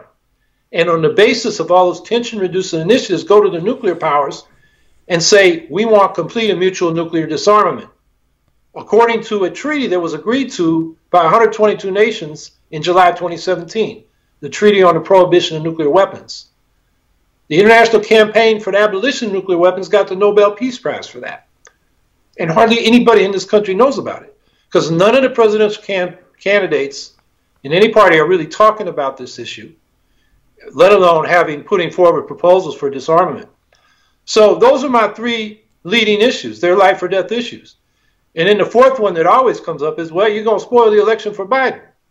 No, the Democrats are spoiling the election because since Nader ran, we've been promoting a proven nonpartisan solution, which is get rid of the Electoral College and go to a ranked choice national popular vote.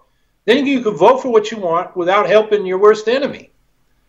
And the Democrats have never picked that up. Instead, they blame the Russians and the Green Party. And that's not dealing with reality.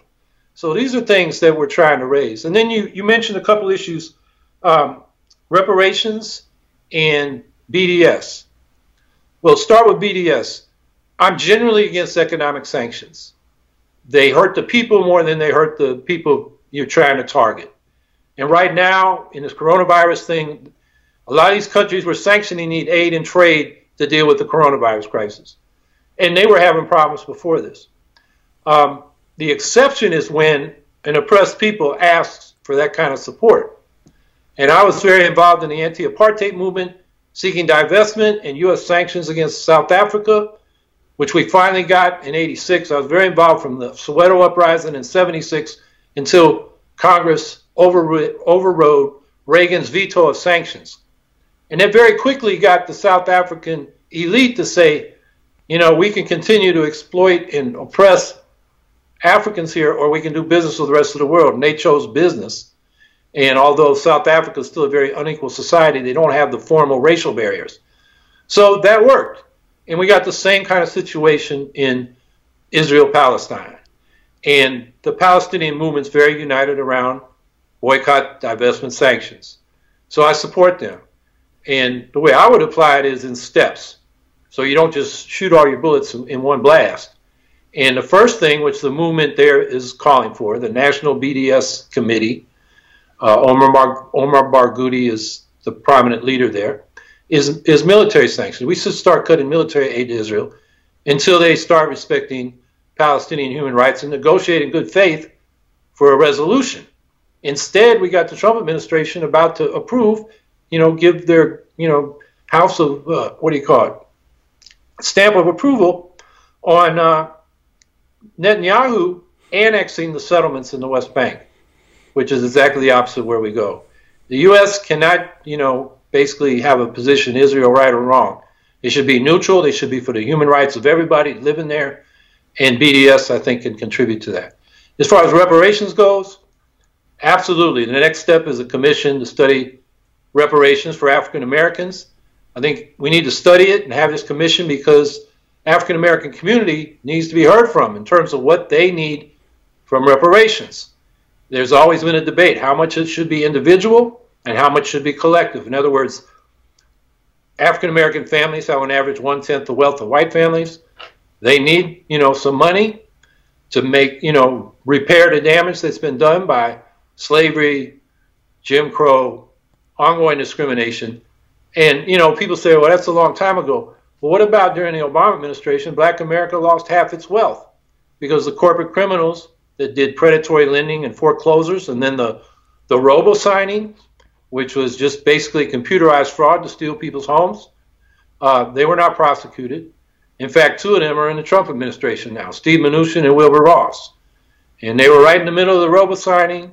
Mnuchin at One West was notorious predatory lender and forecloser. So that happened in the last decade. So this is, something that needs to be repaired right now. But these are the things that need to be studied. The collective side is if you give people cash in an economy that still has institutionalized racism and capitalist exploitation, the capitalists are going to end up with that money when people spend it.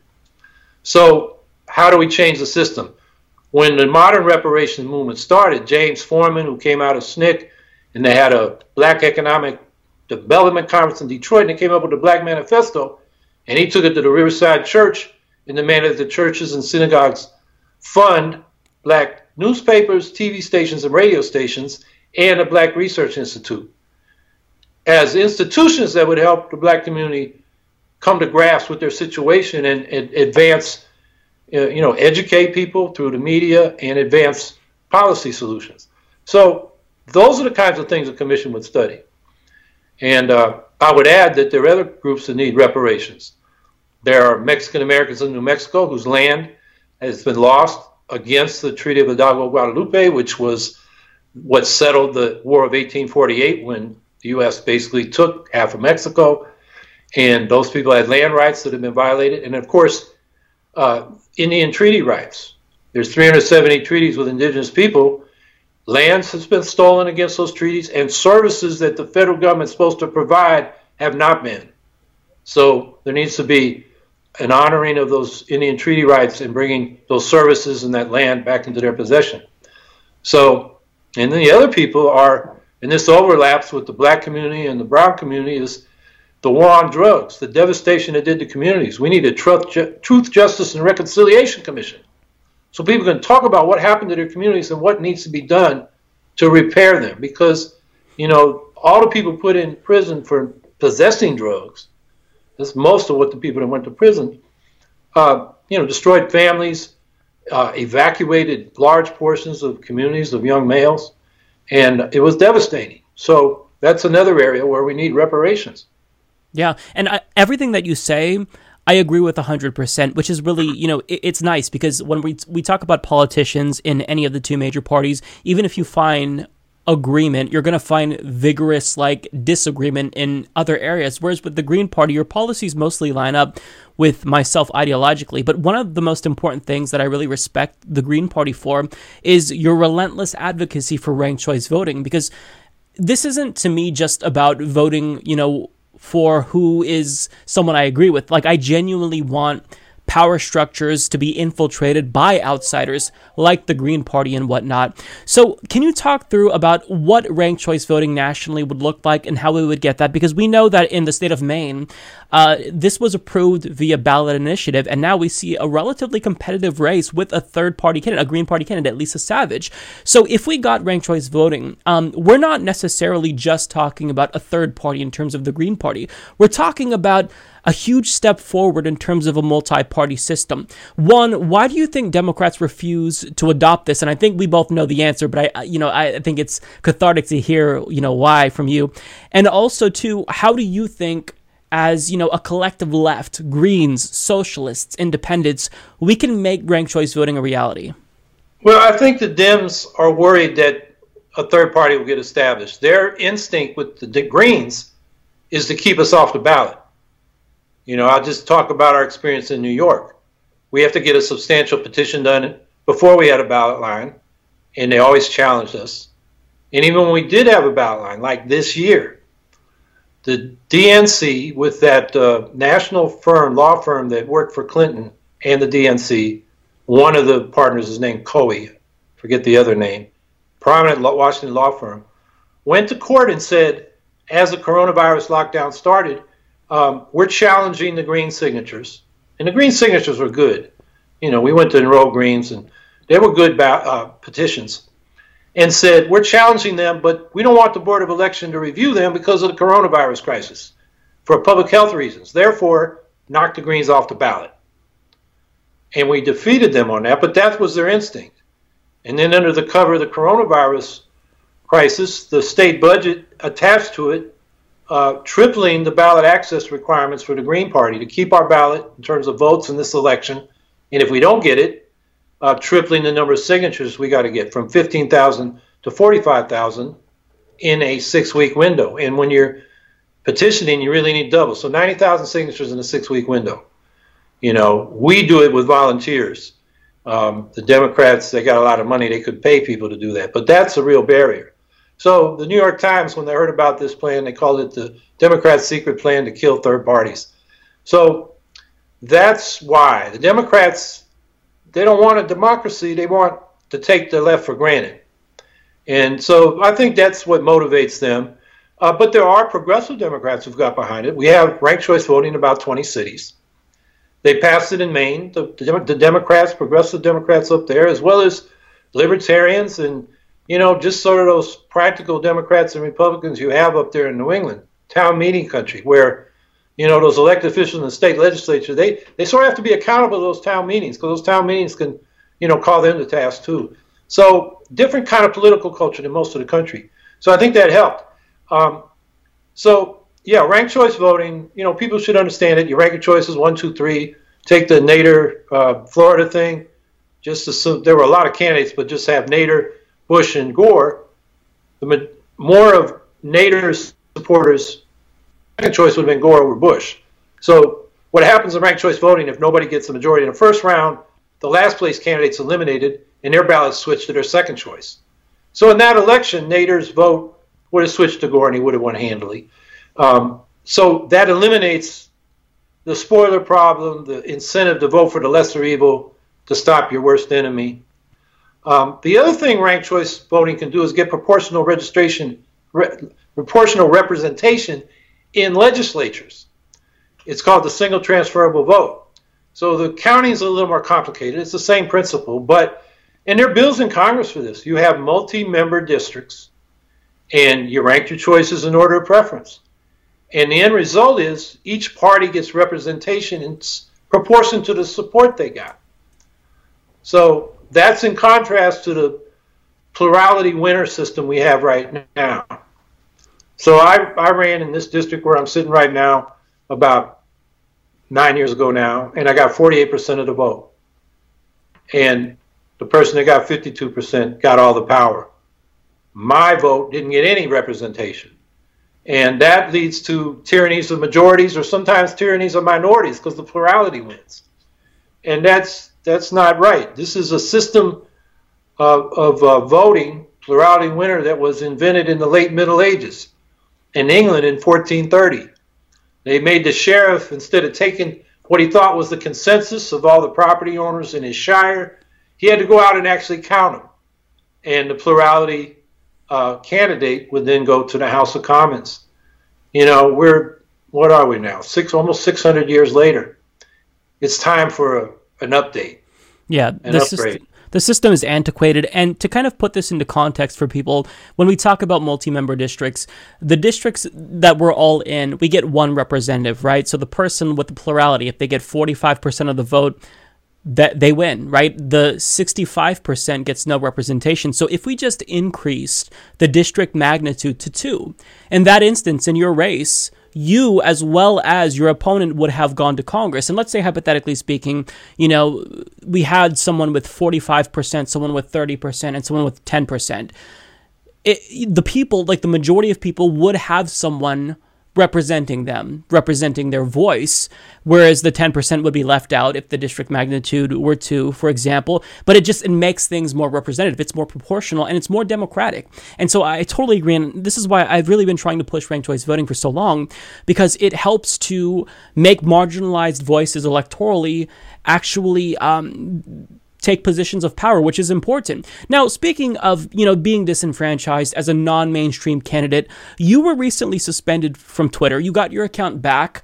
And this isn't necessarily a new phenomenon. Third-party candidates, activists, social media does tend to marginalize them to a degree. Indie media on YouTube kind of is doing the same thing to us currently. So can you talk a little bit about what was that all about? Because I heard that you were banned from Twitter. I thought it was outrageous. But you're back. But what happened?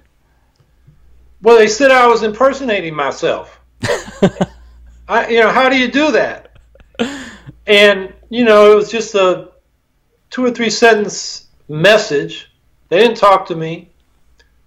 I think what happened is somebody, there's a complaint form. They said somebody complained saying they were me, that my page was impersonating them. And without investigating, they just took me off. So we got some media, and there was a petition, and so then we got a 2-sentence, letter about maybe a week or 10 days later, and they said your pages, or what do they call it, restored. It'll be up in an hour. And then it just said, thanks, Twitter. They always sign off, thanks, Twitter.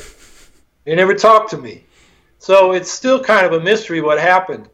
But my guess is somebody, played a dirty trick on me.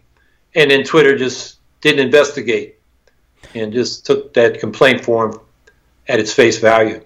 And even if it wasn't necessarily someone reporting you, it could have been automated. But just to kind of compare and contrast, could you imagine this happening to any sitting member of Congress, a Democrat, a Republican? It only happens to the outside voices who conveniently kind of, need to be suppressed for the powers that be. So, we can put on our tinfoil hats and speculate about this, but I thought that it was absurd to have, a presidential candidate be suspended from Twitter for an arbitrary reason. Nonetheless, I had to ask you about that since I had you on. Another thing that I'd be remiss if I didn't ask you about is we've been hearing a lot about the prospect of Jesse Ventura jumping in the race, possibly seeking the Green Party's nomination. Now, I wanted to ask you because the Green Party's nomination is still taking place. There's other candidates running. There's Dario Hunter. There's others. How would this work? I mean, assuming he wants to run for Green, assuming he's going to run for president, is there any way that you and him could collaborate? Would he have to run as a separate candidate? What are your thoughts on this? Well, he has said he's supporting the Green Party this year. He joined the Green Party. It remains to be seen if he's actually going to run. I think Jesse's a guy that likes to win. He's getting in late. The numbers just aren't there. And he has a mixed history on policy that, the Greens are going to scrutinize. So he'd have a tough time, I believe. And, it remains to be seen if he actually gets in. But I welcome him getting involved. And, if he's not running, I'll, ask for his support. He said he'd support the Green Party. And, politics is about addition, not subtraction. So if he brings in people, that's good. Sure. This was before we got news that you announced your VP. But in the event you hadn't selected a VP, would that be a possibility of selecting Jesse Ventura? Do you know if any of your opponents would have considered that? Just because I think that name recognition is a real struggle for third-party candidates, so I could see value there. But I mean, you would want ideological consistency, of course, something to consider. But is that something that you would have considered if he had made this, not announcement, but, floating of a candidacy sooner? Well, I chose Angela Walker because I know her. I have a rapport with her. That personal chemistry is so important when you're running as a team. She knows the issues. She speaks in a way that people understand and believe her conviction. She moves people. She's a younger African-American worker. She's a truck driver with a long history. She ran against David Clark, that crazy sheriff in Milwaukee County, wears the cowboy hat. Yeah. He was a Trumpy. I mean, he was... After Angela ran against him, she got 20% of the vote. She ran as an independent socialist back in 2014. People started dying in his jails. He was telling people to get a gun, don't call 911. I mean, it was really somebody who had to be challenged. And, Angela is that kind of person. She stepped up. And she's been involved. She was involved in the Wisconsin uprising as the legislative director of her Amalgamated Transit Workers Union local. She was a bus driver at the time in Milwaukee. So, when we talked in my campaign team, she was always at the top of the list as far as I was concerned. So I was just happy that she agreed. I've never met Jesse Ventura. I mean, it'd take time to develop a relationship. I think she balances the ticket in so many ways that I don't think I could have a better choice.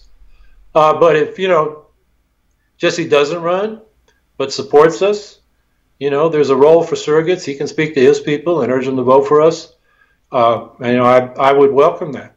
And I respect that because, I was a little bit torn on this, right? Because I think that name recognition is really important. But at the same time, I like Angela Walker. I like her, the fact that she's a working American. I like that she's an activist. So I do think you have to find that balance. And I thought that you made a fantastic choice. So, I just kind of wanted to get your take on this because I wasn't necessarily sure what was going to happen, if anything would come of that, because I knew that back in 2016, and I think earlier on, you and Jill Stein had kind of been open to working with Bernie Sanders. So I wasn't necessarily sure if that was something that would have been possible. So yeah, thank you for speaking on that. I don't know that he will run, but if he is trying to, spread policies that are positive for working Americans, then, I'll support that. But yeah, I respect your decision. I think that, the logic makes a lot of sense. You want people who are organizers, who are activists, and who are working Americans, because when I think of idealism in America and the American dream, there's nothing more American than a truck driver, running for president to be on a ticket. I think that's great.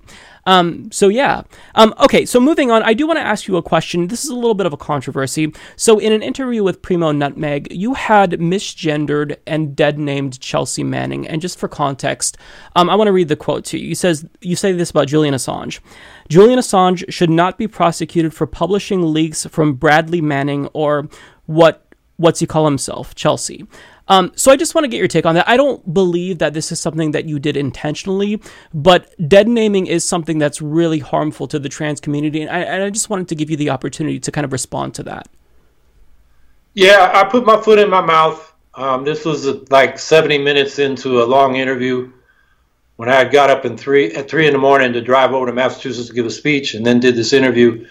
And I was worried about lunch. I was afraid I was going to miss it. And so, I worked on the Manning case before she transitioned.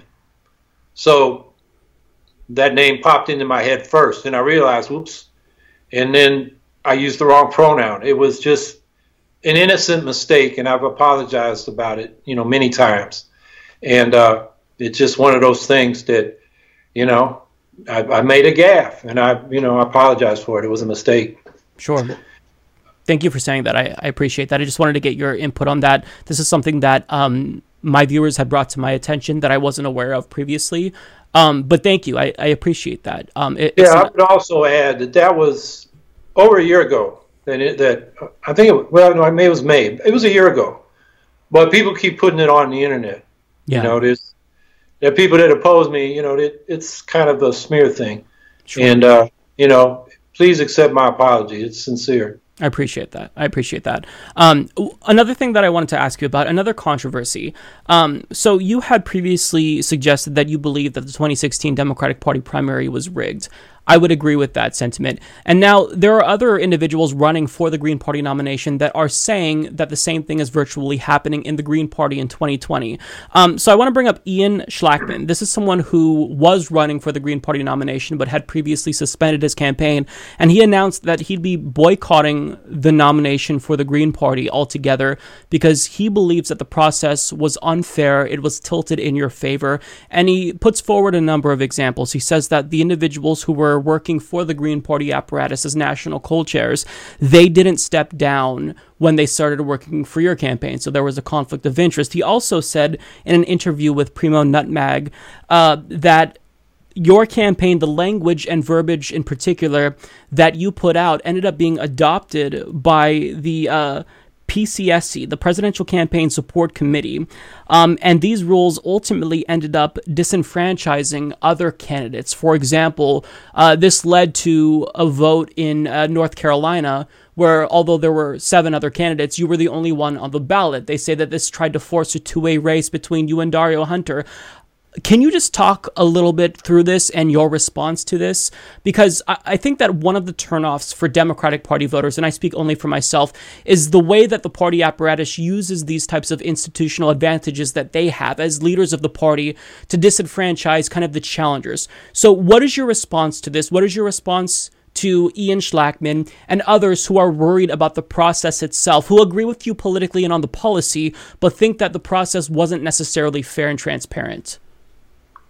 Ian is full of it, in every respect. First of all, I'm not part of the National Party apparatus. I've been grinding away here in Syracuse and in New York State. I haven't been involved in the National Green Party really since we, got the current version, the Green Party of the United States, its FEC recognition and so forth, and the rules soon after the Nader campaign in 2000. And it actually, I lost a lot of the things I thought about the way it should be structured. And I think it's ineffective as it's structured now. So I've been focused locally. So to say, I'm pulling strings there, that's just nonsense. Now, the people that work for my campaign, they resigned from the committees.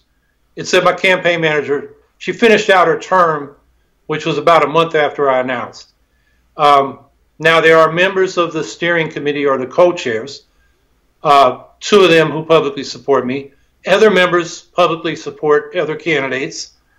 One of them, supports a candidate but doesn't say so publicly. It's kind of, you talk about rigging. There's a lot of games being played. But my campaign's not playing them. As far as the rules of the Presidential Campaign Support Committee, I had nothing to do with that. I just went by the rules. The rules are, if you want to be recognized by the party, you got to file with the FEC, have a website, fill out a questionnaire, raise at least $1,000 from at least 100 people. And there's a fifth criterion. Oh, I think you have to write a letter to the PCSC. I mean, it's really simple stuff that if you can't raise $1,000, you shouldn't be running for city council, let alone president. So that was, the thinking was, we get these marginal candidates. Now they're running around saying they're excluded and it's rigged. They don't have campaigns. They just online. And so, it's disappointing, that people do that. And it's not constructive. And, I basically ignored it. I haven't spoken out, but you brought up this guy. And, what he's writing is just not true. One more thing to follow up. Him, as well as 4 other Green Party presidential candidates, they did pen an open letter asking for the rules to be revised to make it more fair, for more transparency and accountability. Going forward, I don't necessarily know what can be done so far in terms of 2020. Going forward, how do you think constructively the Green Party can improve the process? Because even if you don't necessarily believe that what Ian Schlachman is saying is correct, the perception for individuals such as myself, it's difficult because for me, I don't necessarily follow the internal politics and factionalization within the Green Party. I'm kind of just an outsider who I support Green Party candidates here, Democrats here. So, I mean, I agree with you on the policy, but I think that transparency and fairness is something that I do care about. So in terms of just people like me, how do you improve this? How do you make the optics better? Well, I think what the PCSC try to do is say we're only going to recognize serious candidates. And the criteria are very low, but that didn't stop some people from stepping up. And, in today you can get online and say anything. So I'm not sure I do that. The process is transparent. You mentioned North Carolina. Look, each state party determines who's going to be on their ballot. Some of them go with the recognized candidates. Some of them let all comers on. California party wanted the 3 recognized, but the Secretary of State put 2 others on. In North Carolina, they had a criteria, and they wanted the candidates to ask the question, how are you going to get on the ballot? And at least they had 37. I don't know why they had 37 states, but that was their number. And none of the other candidates answered that question. We have a ballot access plan to get on all 51 states. And that was the criteria they decided on. So, you got to step up and meet that. That's a reasonable question. You want to run nationally? How are you going to build a Green Party? Because getting ballot lines is one of the concrete things we can get out of this campaign. In about 40 of the states, the vote we get for president determines whether that state Green Party has a ballot line for the next election cycle. And that makes it a lot easier to run our candidates for local, state, and Congress. And in most states, it's 0.5% in New Mexico, 1%, 2%, or 3%. A few states is 5%. Alabama's 20%. That's the toughest one. But, we can get on the ballot in a lot of states. And, that's how we're going to build this. You talk about name recognition earlier and celebrity. You can't build a party out of that. You mentioned that the people that don't vote, that's working class people, people of color, young people. And even our campaign, we may appeal to them, but that's got to be followed up with organizing, not just mobilizing, get out to vote. Organizing is the kind of thing union and community organizers do. They don't go out and preach to these people. They go out and listen and find out what's going on, how they can help, build relationships, friendships, and trust. And the way we're going to build this party is we got to have Green Party locals in these communities where the people in the community know who the activists are, that they can trust them, that they know what's going on, that they can come to them with issues. And, you know, here in New York, we ran Grandpa Al Lewis, old Grandpa Munster, and got the ballot line in 98. And then we ran celebrities in 2002 and 2006, and we failed to get the 50,000 votes we needed. So in 2010, we couldn't even get any celebrities to step up. So the people turned to me, and I'm a nobody. I was a teamster unloading trucks at UPS during the campaign at night. So, you know, but what we had was a good message, and we had organized it on the ground, and we got our 55, what do we got, 60,000 votes that election. Next election, almost 200,000 votes. That's when I got 5%. And Governor Cuomo, did I go over that? I've been talking all day to people, but with that 5%, you know, Cuomo had wanted to run up the vote, get more than his father, Mario Cuomo, got, get more than he got in 2010 to get ready to run for president. And he got less. He couldn't take us for granted. That 5%, 200,000 votes, he had to then say, well, what can I do to compete for those votes? And he adopted demands that we were raising and never supported, like a ban on fracking, a $15 minimum wage, paid family leave, and gestures toward tuition-free higher education, which were kind of phony as they panned out. But, you know, he made the move. And that's the kind of influence we can have even without winning the office. So that's why I tell people, you know, vote for what you want and make the politicians come to you. Don't waste your vote on somebody who doesn't believe what you do. Yeah, I wanted to kind of get into that a little bit more as you talk through organizing, because I think that there's this misconception about the Green Party and that they don't exist until once every 4 years they kind of materialize and then dematerialize once the presidential election is over. But that's not actually true. I mean, the Green Party has been consistently fielding candidates at local offices and doing organizing. For example, I've covered on my program, you know, the activism in the early net neutrality days when Obama was still president of Margaret Flowers. I thought that, you know, her protesting Tom Wheeler was really admirable. So I'm curious in terms of putting aside electoral politics for a moment, what do you think is the best way to affect change in terms of organizing, and how big of a role does electoral politics play in emboldening the left? Because I think that that's just one piece of that. And I think a lot of people are kind of reevaluating the role of electoral politics. How big of a role does that play? And is organizing itself actually putting pressure on these existing institutions as important, or possibly more important as actually, you know, running for office? What is your take on this? Because I know that the Green Party has been incredibly active on non-election years around issues. So, like, can you just talk through, I know this is kind of a loaded question, but for me, I'm kind of thinking through, what do we do as a collective left? And I include everyone in this category, Greens, socialists, anyone who agrees with the policies that I want. How do we at least get the policies we want if we're not able to gain power? Does that kind of make sense? I know it's a little bit broad. Yeah, it's a combination of movement and party. Without the social movements, the party doesn't have the energy behind it. But without the independent party, the social movements get taken for granted by the power structure. Take the Iraq War. I mean, we had such big demonstrations in the U.S. and around the world that the New York Times called us the world's second superpower. But then that movement, unlike the anti-Vietnam War movement, where we were saying out now to McCarthy and Kennedy, who were calling for negotiations, to Humphrey and Nixon, and what we found out was we had such massive demonstrations a year after the election, 1969, the Vietnam moratorium in October and the massive demonstrations a month later, that Nixon and Kissinger realized if he went through with his secret plan to end the war, which was to nuke North Vietnam, he wouldn't win re-election. In fact, it might provoke a revolution. They were worried about that because we had so many people in the streets. And we weren't saying we're supporting the lesser evil. You know, against the Iraq War, the broadest coalition, United for Peace and Justice, said their slogan was against the Bush agenda, which is saying vote for Kerry, who was pro-war. Kerry was saying, I can fight the war better than Bush. I got a military background. I'm reporting for duty. That's what he said at the convention. And he wanted a bigger surge than Bush eventually got.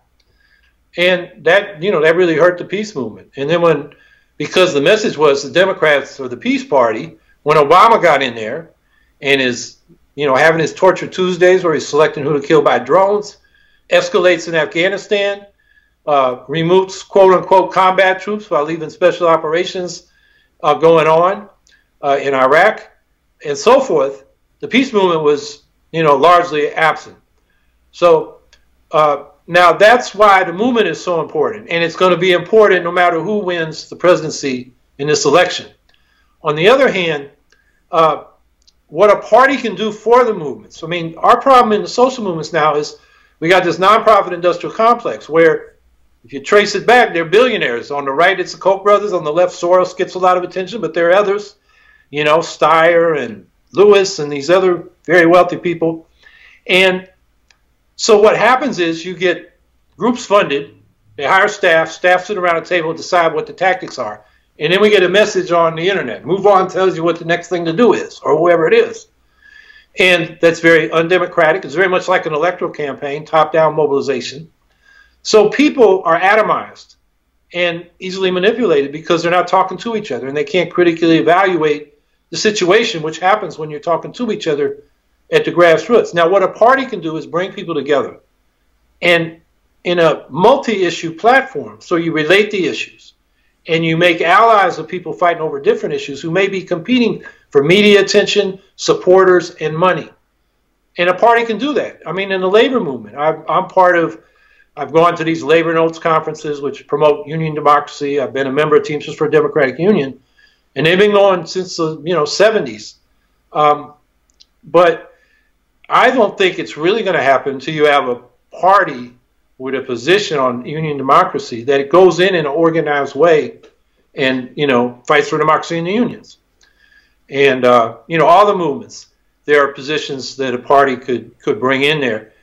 Because the movements tend to get, patriotic and chauvinistic about their own movement versus the others. Our issues are, we're more oppressed than you are. Our issues more, we got to save the climate. Everything else got to wait. No, we got to find a way to bring it all together. And I think that's what a party on the left can do. And so that's why I think that's the missing ingredient for the left, particularly in this country. Because we haven't had a party of the working class since the Socialist Party, which came close to becoming a major party. And, we can go into why that didn't happen around World War I, but I think it shows it's possible. But what we got to do is organize, not just mobilize, like I was talking about earlier. That, I think, all the left, the movements need to do. We tend to mobilize, we preach, we go out with our leaflets and our Facebook messages and everything, and we don't take the time to build relationships and get rooted in communities where people trust us. And that's, union organizers know that when they're in a, trying to get recognition or organize a strike or a collective bargaining fight. And community organizers know that. That's how you build a base for your community organization. And it's something that we need to pick up in the other social movements and with the Green Party. Yeah, that's a really thoughtful response. And it kind of puts everything into perspective, given the position of, I think, a lot of Bernie Sanders supporters. Because myself, I've been politically active since, my college days, but now I kind of feel myself rethinking. I've been introspective lately, wondering how do I get the policies that we need implemented into law? What do I do to affect change? So, I mean, you've been in the trenches for decades. You've been doing this for a long time. So what's the one thing, the one piece of advice that you could give to a young activist who's just kind of getting involved in politics, is being politically awakened? They just read Marx, Chomsky. What would you say to that person that's the best thing that they can do to affect change? They're maybe thinking, do I run for Congress? Do I organize? Do I join DSA? Do I join Green Party? What would you say to that person? Because I feel like there's so many options that it's difficult, and we're all we're experiencing tunnel vision. I think we all just want to get through COVID-19, but we want solutions, and we want to have some sense of direction. So what do you say to that kind of aimless person currently, if you will? Well, Michael Harrington, who I have disagreements with, I mean, he's the grandfather of today's DSA, Democratic Socialists of America, used to say, there's no such thing as an unorganized socialist. You got to be part of a group because that sharpens your thinking and it develops you because you got to learn how to speak and represent your thinking. And other people challenge you. And, that's one of the reasons of, Green Party locals should be places where we develop people, their education, their ability to speak, write, do the kind of graphics, all the things we need to learn how to do. So you got to be part of a group. And that would be my first piece of advice. Second thing I would say, study history. You want to see how social change happens? See how it has happened. And you'll also learn that most of our movements for progressive change, we lost, and we lost, and we lost, and we lost until we won. And I've been involved in movements where we were a small minority, vilified. Anti-Vietnam War in 65, 66, 67, we were like, a fifth column for the commies. And then in 68, after Tet, it just flipped. And I think in the back of people's minds, particularly those people whose sons and daughters were going off, well, mostly sons, to Vietnam because of the draft, and coming back, if not, in a body bag or with a wound, with mental issues, really scarred, they began to question, why are we fighting Vietnam anyway? And, they began to realize that there was supposed to be an election in 56 to reunify the country. Or was it? Yeah, 56. And the U.S. didn't want it because they knew Ho Chi Minh would win, who had led the fight against the Japanese occupation, and then the French trying to recolonize it, and then the Americans. And he, his declaration or proclamation of independence was modeled after our Declaration of Independence. People like that. But then it flipped. Anti-nuclear movement. When we started occupying the Seabrook nuclear power plant, 8% of the people in New Hampshire agreed with us that nuke shouldn't be built. And we got everybody's attention by that mass occupation, 1,414 of us arrested, put in National Guard armies for 10 days, on the cover of the Newsweekly's Time, Newsweek, New York Times, LA Times, Washington Post. It went national. But what we did in New Hampshire is then, that was in the spring, by the next year, we brought town meeting resolutions saying, stop construction works in progress. That's where we had to pay for it before it was up and running, which wasn't a tradition. Plants weren't put in the rate base to establish rates until after they were up and running. And we went to Rock Rib, Republican, New Hampshire, that was, got its news from the Manchester Union Leader, very right-wing newspaper. And they said, yeah, you're right. We shouldn't pay for this thing if it isn't working. We shouldn't pay for, why does this get special treatment? And they realized the public service company in New Hampshire, this nuke was like, I forget what the ratio was, like 100 times bigger than all the assets they had. It was more a Wall Street project. And, so we won that up and down the state. We won those town meeting resolutions. And then they polled again, 80% of the people in New Hampshire were with us. So you start out as a minority. Same thing with anti-apartheid movement. That was a case where people said, yeah, South African apartheid is terrible.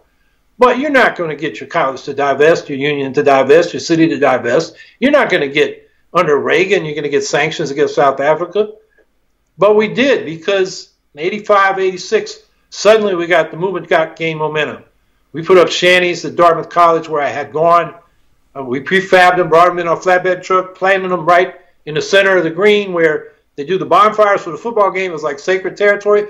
And all the liberals who had sort of been intimidated by the right-wing Dartmouth Review, funded by some national right-wingers, they came out of the woodwork. We had 400 people out there within 20 minutes. It just totally changed the climate. And then the other campuses started doing it. And then Trans-Africa did the civil disobedience outside the White House. Congress passed a bill that had been in there since the late 60s. Reagan vetoed it. Congress overrode it. So these are cases where or fracking in New York. It was the people most affected that were against it, but then people understood what it was. And, we got 5% in 2014, and then Cuomo said, okay, that's what the people wanted. So these are all examples I've lived through where you started out as a minority. But, if you think you're right and you can persuade people, even if it's one-on-one for a while, keep at it. Because if you study history, you'll find out that you can win. Yeah. So that's so people don't get discouraged. They should have a historical perspective and realize these things, it's like in leaps. It's like you're pushing against a door and suddenly it busts open and you're through. And all the people that were watching you saying, you're wasting your time, they come running through too saying, we were with you all the time. So that's how it works. And that's what I tell young people. Get in an organization and get in some historical perspective. So when it's tough going, realize that, you never know when that spark's going to light the prairie fire and things will move. Yeah, and I think that that's really great advice, because after speaking to Dr. Harvey J.K., about how radical our history is, on the left and what we've managed to accomplish, we're not necessarily doing anything new today. It's the previous generations, people who have been in the fight like yourself, who have kind of given us a little bit of guidance in terms of what we do. And I think that part of the problem is that all of us, especially myself, we've been hyper-focused on electoral politics. And there's this, I think, underlying belief maybe that we can't really affect change unless we get a progressive president. But when you talk about, sanctions on apartheid South Africa with Reagan as president, it shows people that we have to rethink what we previously thought was possible. And, for me, my number one goal is to make sure that regardless of what happens in these elections, people are mobilized and they stay engaged. And so I wanted to kind of push this off to you now. So speaking to the person, again, going back to the beginning of this interview, where, there's people considering checking out of electoral politics, not voting altogether. Can you make your pitch to those people as to why you think they should stay involved and what we can do to support your campaign? Well, people should stay involved because, our lives depend on it. The climate crisis is not just, more heat waves and some stronger storms.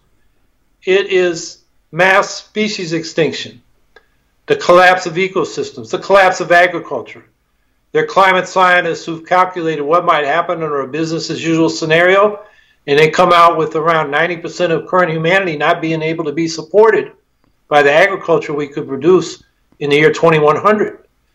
So this is a real calamity. We talked about the nuclear arms race. And then for, at least the bottom half of the income spectrum, whose average income is $18,000, $500, that's the working poor. It's a life or death issue, if they can sustain a standard of living that's healthy, where they can go to the doctor. So, we got to be engaged just for our own lives. And so, I urge people to be engaged. And, I think they call it Hubert Humphrey, the happy warrior. I try to think about that when, things are not going well. It's like, well, that comes with the territory. And, you should, if you believe in what you're doing, then that should be enough, no matter what people say. And in the long run, you'll persuade people, and these movements can advance. So that's what I would say to people thinking about maybe I can't make a difference. Man, you can. A small group of people. I mean, Ralph Nader says if we just had forget the numbers, 100 people in each congressional district pestering their member of Congress, we could transform the country, because Congress doesn't hear from that many people. Organized people can beat organized money. And, while these politicians cater to the money, but when they got to get the votes in the end. If they're worried about that, that's more important because they want to keep their jobs. And we got power, and we have more power than we know. During Vietnam, I mentioned how the tactical nuke plan of that Kissinger and Nixon canceled. We didn't know it at the time. It came out, maybe 4 or 5 years later. In fact, Dave Dellinger, one of the leaders of the anti-war movement in that period, wrote a book called More Power Than We Know, because we were winning and some of us didn't realize it and we were discouraged. So that's what I would say. Now, to get involved in my campaign, we have a website, howiehawkins.us. You can get to all the social media, Facebook, Twitter, and those other things there. You can read a lot of statements we put out, news releases, op-eds, policy papers, and just statements about what's going on. You can sign up to volunteer or just get our bulletins about what we're doing. You can donate. We're the only campaign in the country that is seriously going for federal primary matching funds.